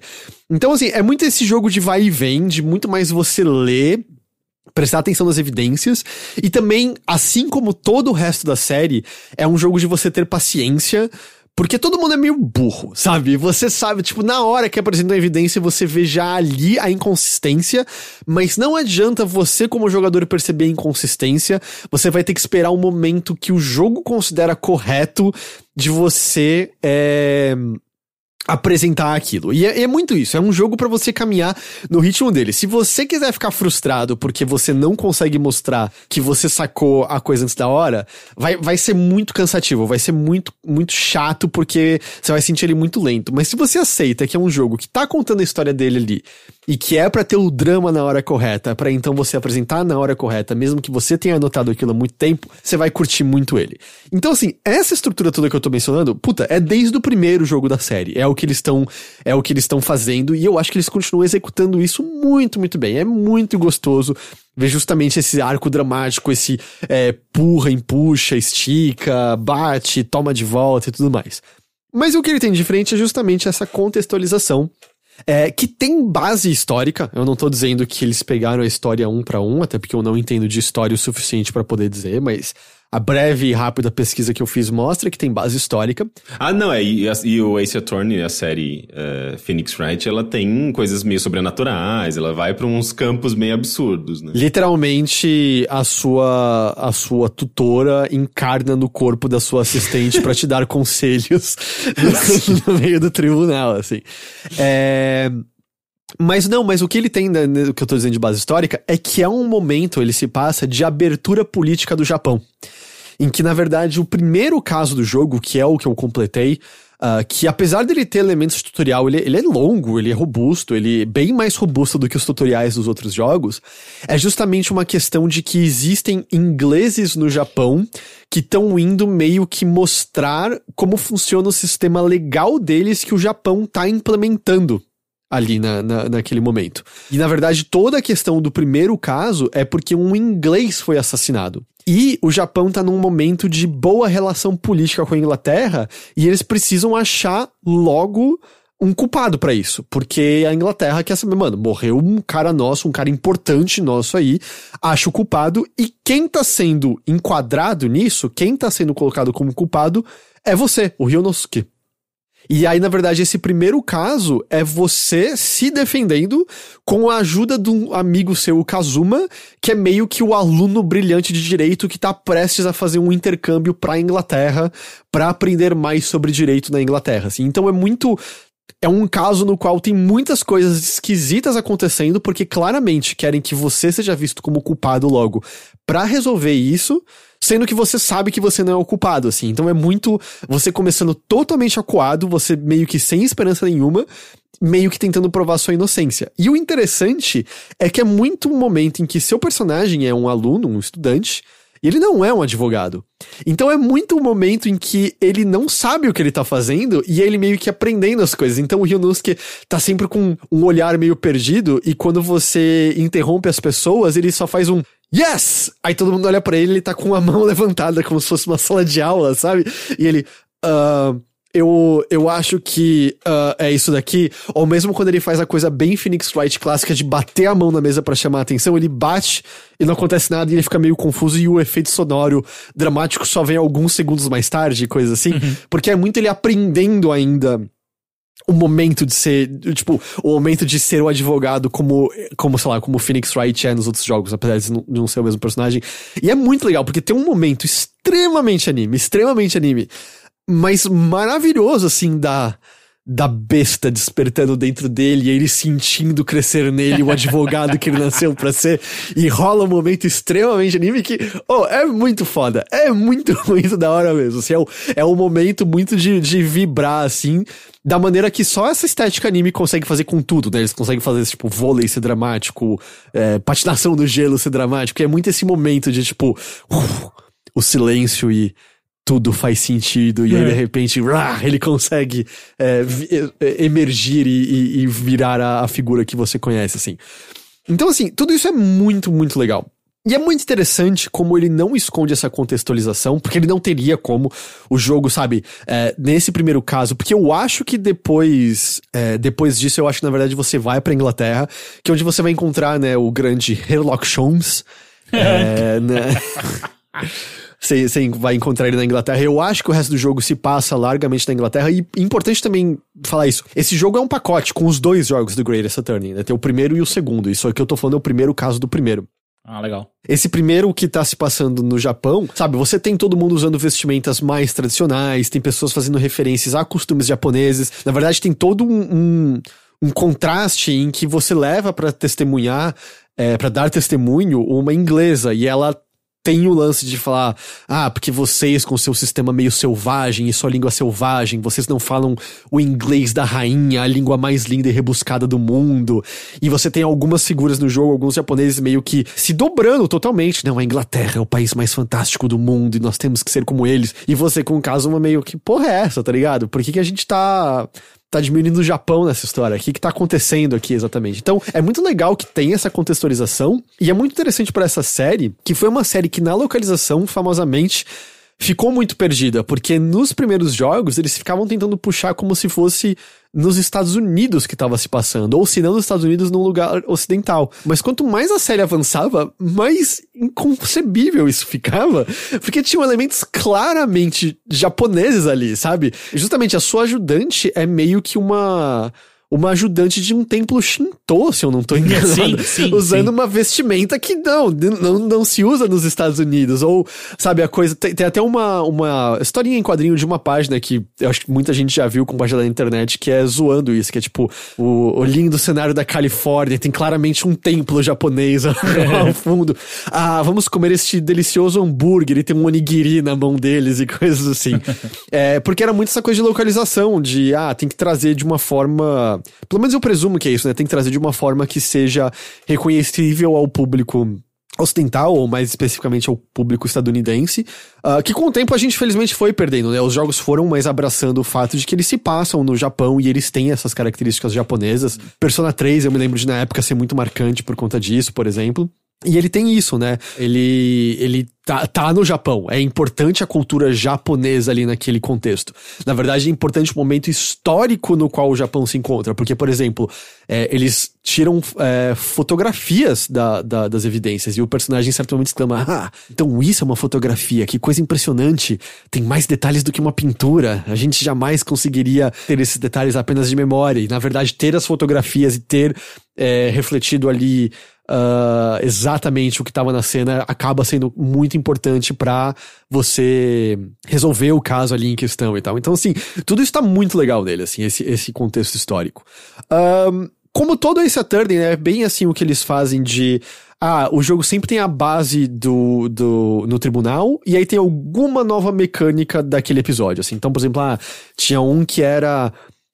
acho que era o Phoenix, ele conseguia visualizar os cadeados da pessoa que representava os segredos que ela tava guardando, e aí você tinha como quebrar isso. No outro, você conseguia, sei lá, ver a alma da pessoa. Nesse daí, o lance é que volta e meia tem mais de uma testemunha ao mesmo tempo no banco de prestar testemunho. E enquanto você tá fazendo a examinação de uma pessoa, você consegue ver a outra pessoa reagir. Então o que você pode fazer é focar a atenção numa pessoa enquanto você faz a pergunta pra outra e descobrir que o testemunho de uma tá afetando a outra. E o que isso quer dizer? E aí é assim que você vai liberar mais coisas. A parte que eu não vi ainda, se tem alguma coisa diferente ou não, é a parte de investigação. Que pessoalmente eu sempre achei a parte mais chatinha dos jogos, que é a parte mais, anda por todos os cenários, conversa com todo mundo até exaurir as possibilidades pra chegar no tribunal. E tudo bem, é uma parte meio lenta, mas é uma parte sem a qual o tribunal não é tão dramático, né? Porque é quando você vai usar tudo que você coletou de testemunhos e evidências pra usar no tribunal. É que você tá aprendendo, né? Você tá aprendendo sobre o caso, você tá sendo introduzido a um contexto, etc. Então é mais uma exposição para depois você, de fato, solucionar o problema, né? Exatamente, tipo cozinhar, que cozinhar é gostoso, mas tipo cozinhar pra depois comer, de fato, né? E esse primeiro caso, apesar, como eu falei, dele ser robusto, ele ainda tem essa característica mais tutorial, então ele é totalmente focado no tribunal. Então eu não vi ainda como tá essa parte de investigação, mas eu com certeza vou jogar mais. Esse jogo é muito legal. Tipo, Phoenix Wright é uma série muito, muito gostosa, e esse daí, apesar de não ter, né, não ser com os personagens que a gente reconhece, o Phoenix, o Apollo Justice, ou mesmo o Miles Edgeworth, né, que é o vilão, entre aspas, né, o adversário do Phoenix, apesar de serem figuras novas, eles têm paralelos com as figuras que você conhece, mesmo o advogado de acusação do primeiro caso é basicamente o mesmo advogado de acusação que sempre começa nos jogos do Phoenix Wright, o carinha careca lá, sabe, da peruca, que é sempre o cara meio bostão que você consegue derrubar meio facilmente e tal. Então, assim, é como se fosse paralelos das figuras que você conhece. Então, ele tem esse carisma todo. Então, definitivamente vou jogar mais dele, assim. Mas esse primeiro caso... Tanto que ontem eu fui dormir 2 da manhã, porque eu queria ver a resolução desse primeiro caso. Eu não queria parar de jeito nenhum, sabe? Eu tava indo até o fim, porque eu não queria parar. É como, sei lá, tá lendo uma historinha muito divertida, muito engajante. Assim. Eu tô adorando ele, muito legal que a gente... tem ele no ocidente. Vou ser sincero que até esse relançamento eu nem sabia da existência do Great Ace Attorney, sabe? Eu nem sabia que esses jogos tinham saído no Japão. Eu não sou... Apesar de gostar, eu não sou tão ligado nessa série, assim. Então foi uma agradável surpresa e tá sendo uma surpresa muito legal, assim, o quão gostoso ele é. Uma pena que ele não foi localizado para o português, porque é um desses jogos em que é essencial você entender a língua que tá ali, porque ele é basicamente só história, ele é basicamente só texto. Então, sem você entender... não rola, e se ele tivesse em português, putz, eu acho que abraçaria um público talvez novo aqui no Brasil, né? Um público que poderia amar esse jogo, mas que não pode ter acesso de outra maneira, assim. A Capcom, no geral, localiza tudo, mas esse jogo, não sei, acho que ele provavelmente tem menor orçamento, né? Quando comparado ao seu Resident Evil, ao seu Monster Hunter e tal. Então, uma pena que eles tenham perdido essa oportunidade, mas ótimo jogo. Só o fato dele estar no Steam, ter saído de plataformas, né, de consoles e plataformas da Nintendo já é bem legal também, né? Deixa eu confirmar, aliás, né, falar todas as plataformas direitinho pra gente poder dar a informação correta. Segundo a Wiki, ele saiu pra... Esse novo lançamento foi... PC, Switch, PlayStation 4, é isso. É que no Japão ele já tinha saído pra 3DS e ele tinha saído pra celulares também, iOS e Android. Mas agora localizado, PC, Switch, PlayStation 4. Eu tô jogando no Switch, cara, tá show. No Switch não é um jogo muito, muito estático, não teria como ele não rodar tão bem assim lá, né? Então, tá ótimo lá. Mas é isso, The Great Ace Attorney. Eu acho que na verdade o nome é Great Ace Attorney Chronicles, eu acho que esse é o nome... inteiro dele, que... na verdade é The Great Ace Attorney Adventures originalmente, e aí essa compilação é The Great Ace Attorney Chronicles. Então, como eu falei, tem o primeiro e o segundo jogo. Só é meio carinho, né? No Steam tá R$180. Caralho! São 2 jogos, né? Mas sim, carinho. Mas é isso, assim. A única outra coisa, terminei o Chicory. Ah, você terminou? Eu não terminei ainda. Eu parei naquela parte do final. É final mesmo, né? É final. Você vai terminar as provas e aí tem uma última coisa ali. É muito bom. O final desse jogo é excelente. Tipo, eu tinha mencionado que eu tava gostando, mas que em termos de emocional não tava me pegando tanto assim. Tem um evento ali do final que, uau, é feito de maneira muito linda. Muito, muito, muito linda mesmo, assim, eu gostei bastante. A única pena é que o jogo crashou nos créditos. Puta. E os créditos mostram um time-lapse de você colorindo os cenários pelos quais você passou.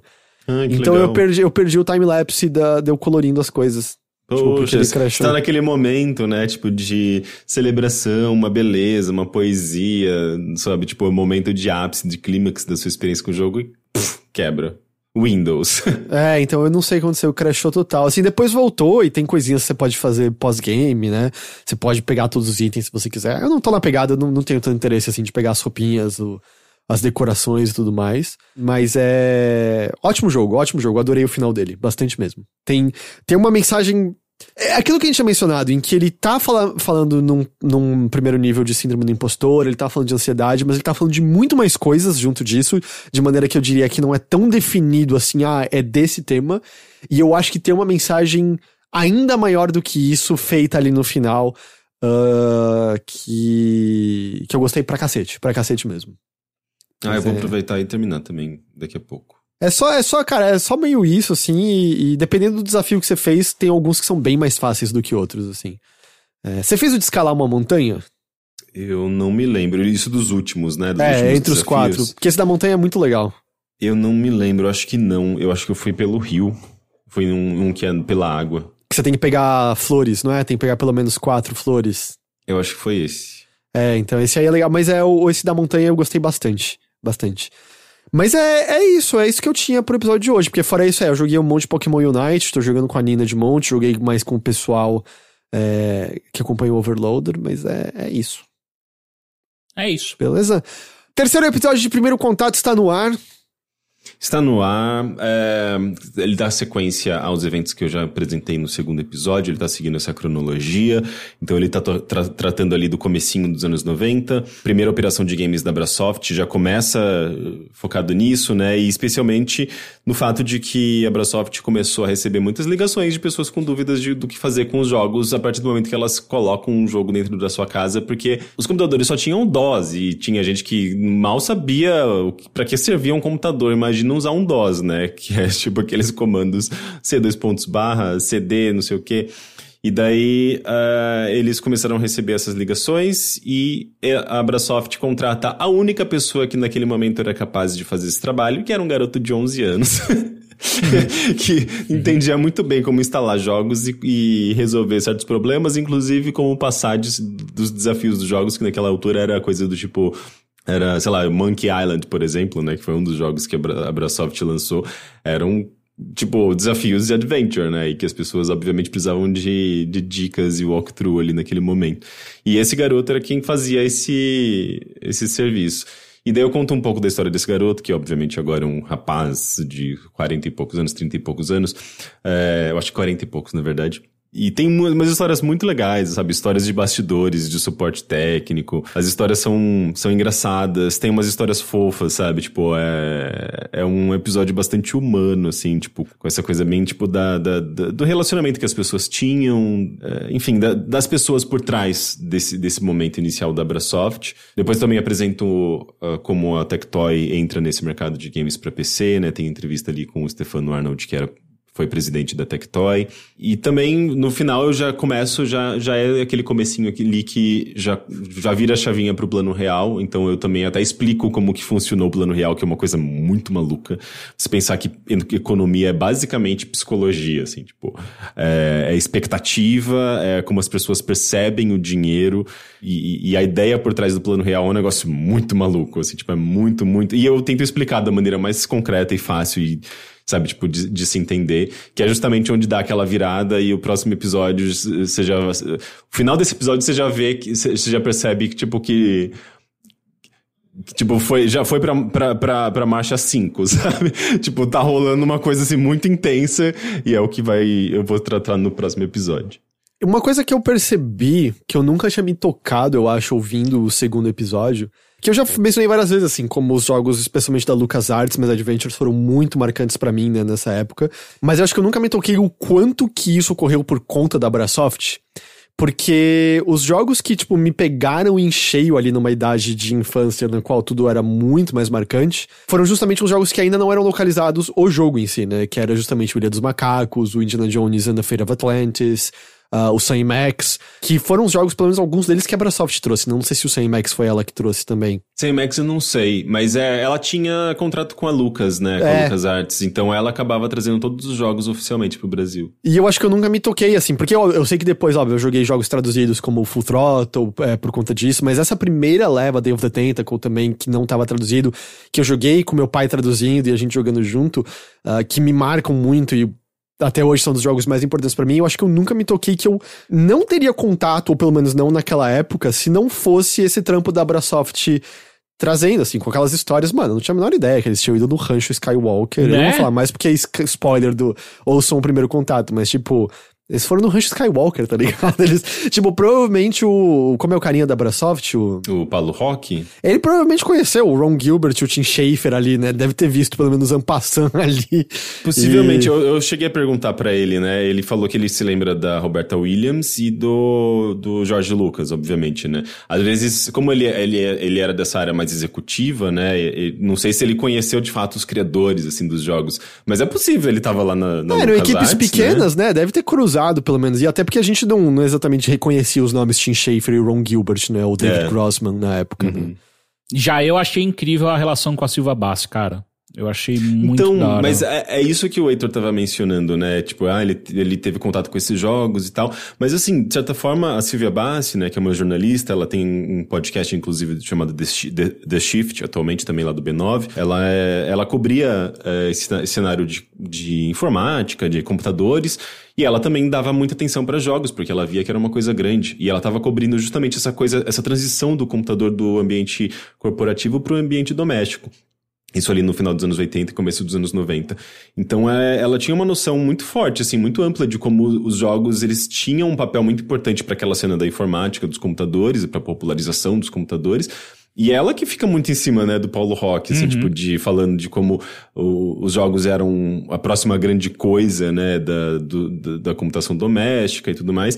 E ela participa ativamente, né, da operação da Brasoft, assim, meio que como consultora, meio que como alguém que estava dando dicas e acompanhando e direcionando, dizendo quais eram os grandes jogos, as principais novidades. E o gosto dela pelos jogos daquele momento acabou direcionando a Brasoft.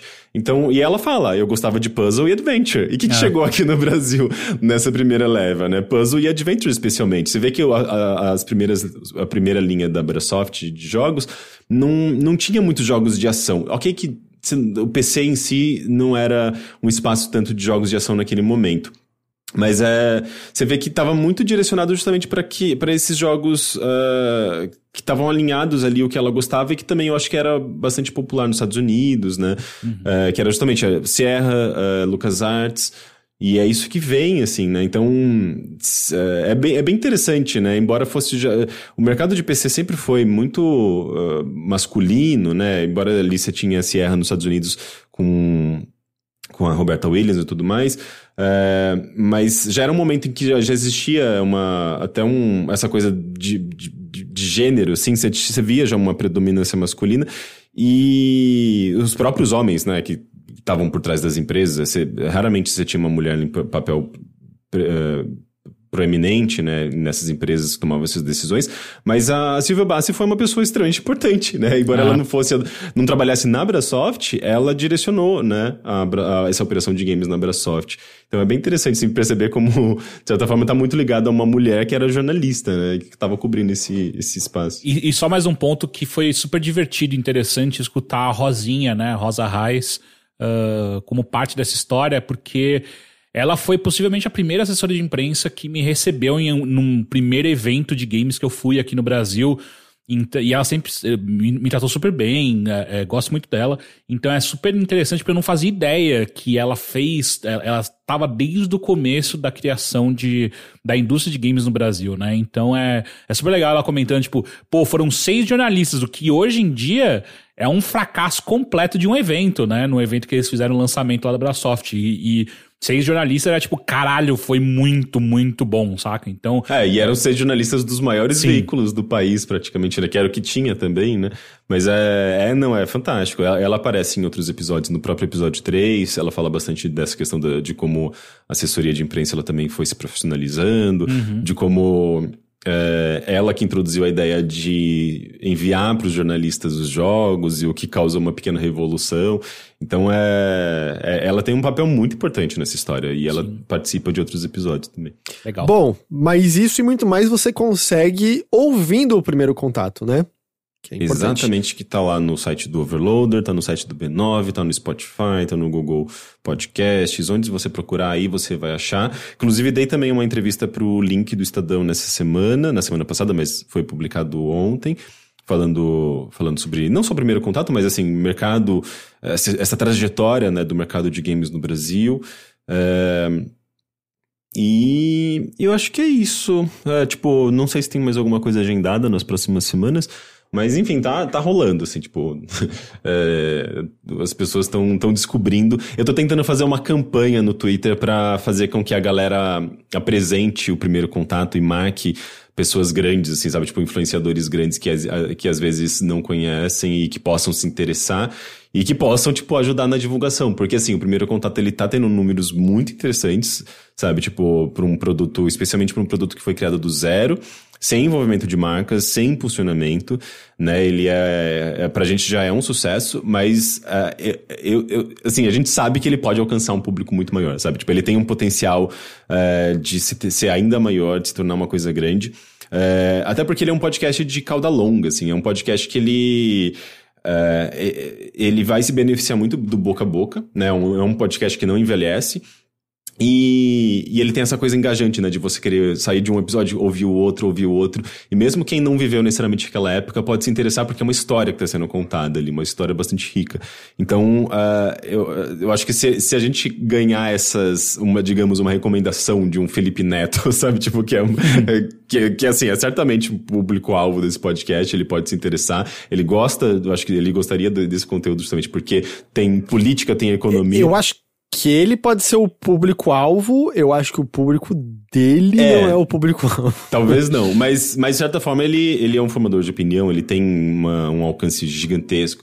Se uma pessoa como o Felipe Neto, sei lá, faz um retweet, eu acho que a gente já ganha um novo pico de audiência e uma nova introdução, uma introdução de um novo público, sabe, pro um podcast que eu acho que ainda tá pra ser descoberto, assim, pra um público mais amplo, sabe? Por enquanto ele tá mais no nosso entorno dos sites que acompanham a gente. Mas eu acho que ele tem esse potencial de crescimento ainda, sabe? Porque o público dele é criança, não é? O público dele é criança, mas uma parte, né, do público, porque como ele comenta muito sobre política, ele é muito crítico ao governo Bolsonaro, ele já apareceu, sei lá, em Roda Viva, em programas grandes de TV, então ele também... não assim no YouTube, mas no Twitter especialmente, ele é seguido por muita gente, sabe? E talvez no Twitter ele tenha um público menos infantil, até porque o Twitter não é infantil, né? Do que, obviamente, nessas outras plataformas como o YouTube.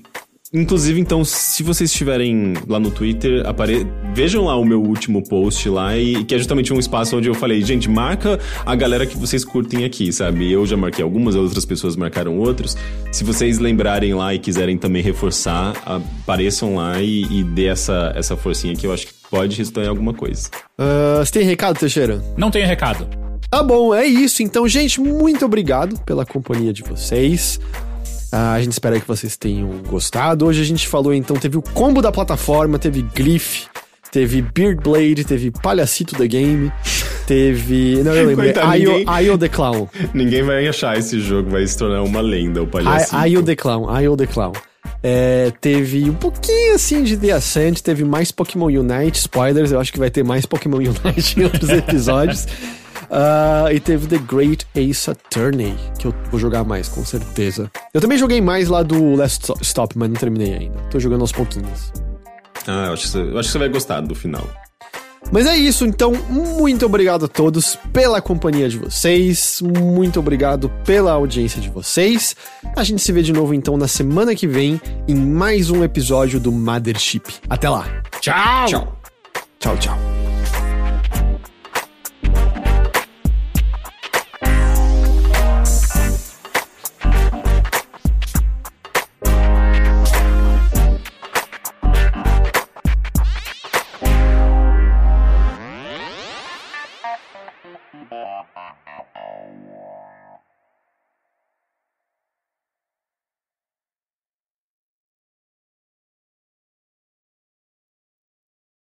O Criatura também tá parabenizando pelo 3º episódio do Primeiro Contato. E que o Rick também merece parabéns pelo flit no Twitter. Vai viajar pra onde, Rick? Como assim vai viajar pra onde? Com essa mala aí, Rick, você vai viajar pra onde? Eu não saquei que era essa cantada. Olha, também não tinha percebido, óbvio, né? Eu tinha percebido o caralho, meu irmão. Não, eu não percebi. Literalmente não tinha percebido o caralho, não é mesmo? Mas sim, olha, pra quem não tá ligado, os flits estão indo embora do Twitter. E aí foi a festa dos nudes nesses últimos... Um nudaço. Foi um nudaço. Eu vi algumas pessoas dizendo, pô, nos meus não apareceu nada, e eu só digo se estão seguindo as pessoas erradas. Exato. Porque o meu choveu nudes. E... O meu, inclusive, alguns que eu não queria ter visto. Isso é frescura. A gente quer ver todo mundo pelado. Não. Eu não me importo de ver gente que eu não quero ver pelado. Mas assim, no flit, né? Eu não preciso ser à minha frente. Isso é verdade. O que eu achei engraçado é que falaram assim, gente, vai acabar flit, vamos botar nude. Tipo, há 3 dias atrás, assim, o negócio tá rolando ainda. O Twitter tá revendo, tipo, eles estão usando agora essa ferramenta. Mas eu vi vários amigos pelados. Eu te falo, Rick, o seu tava muito bom. Corraine também postou um nude de excelente qualidade. Olha, não vi o do Corra. A Amélia postou um nude de excelente qualidade também. A Amélia é verdade. É que, gente, nude não é só você ir lá e tirar uma foto de qualquer jeito, com iluminação qualquer. O nude, na verdade, o ideal, assim, uma nude que as pessoas vão olhar e falar, uau, olha essa nude. É uma produção, sabe? Você tem que pensar em iluminação, composição, tudo mais, porque você vai destacar algumas qualidades, né? Então, é erotismo. Erotismo não é uma coisa mal feita. É pra ser apreciado, é bonito, é belo. Tanto que eu mais ouço metralhadora no nude. Tanto que eu mais ouço de mulheres homem só sabe tirar nude, tipo, deitado, segurando o pau na mão, sabe? Pois é. Ou então de baixo pra cima, né? Pra dar aquela coisa... Mas tiveram nudes ali de excelente qualidade, parabéns a todos. Eu dei uma mini trollada em que eu só postei quem viu. Eu vi. Apareceram umas pessoas sedentas nas DMs, viu? Tem como mandar aí? Apareceram umas pessoas, não acredito que eu perdi, manda de novo, não sei o que lá. Apareceram umas pessoas que calma lá, e algumas até que eu dei uma respondida dizendo, porra, quem sabe na próxima, quando os stories acabarem, as pessoas estão aguardando ansiosamente, vamos lá, gente. Calma, gente. Além das mensagens e tal, eu recebi uma pergunta assim, você tá solteiro? E daí eu fiquei até pensando assim, gente, mas eu não respondi, né? Mas eu sempre acho muito engraçado, assim, quando a pessoa presume que você tá solteiro só porque você postou uma nude, especialmente todo um movimento na internet para as pessoas fazerem isso, né? Tipo, não, eu não tô solteiro. Inclusive, eu mostrei pro Bruno e falei, olha, eu acho que eu vou postar isso aqui. Ele, posta. ele deu o incentivo. Cara, é isso, né? 1 ano e meio de pandemia, né? A galera no surubão eletrônico, porque é isso, né? Mas assim, ao mesmo tempo eu tava conversando com uma amiga que ela falou assim, poxa, né? É claro, depois de 1 ano na pandemia, é claro que a gente quer ver outras pessoas peladas. Eu só quero ver meus amigos e amigas peladas depois da pandemia. É só por conta disso. É só por conta disso. É feito da pandemia, assim.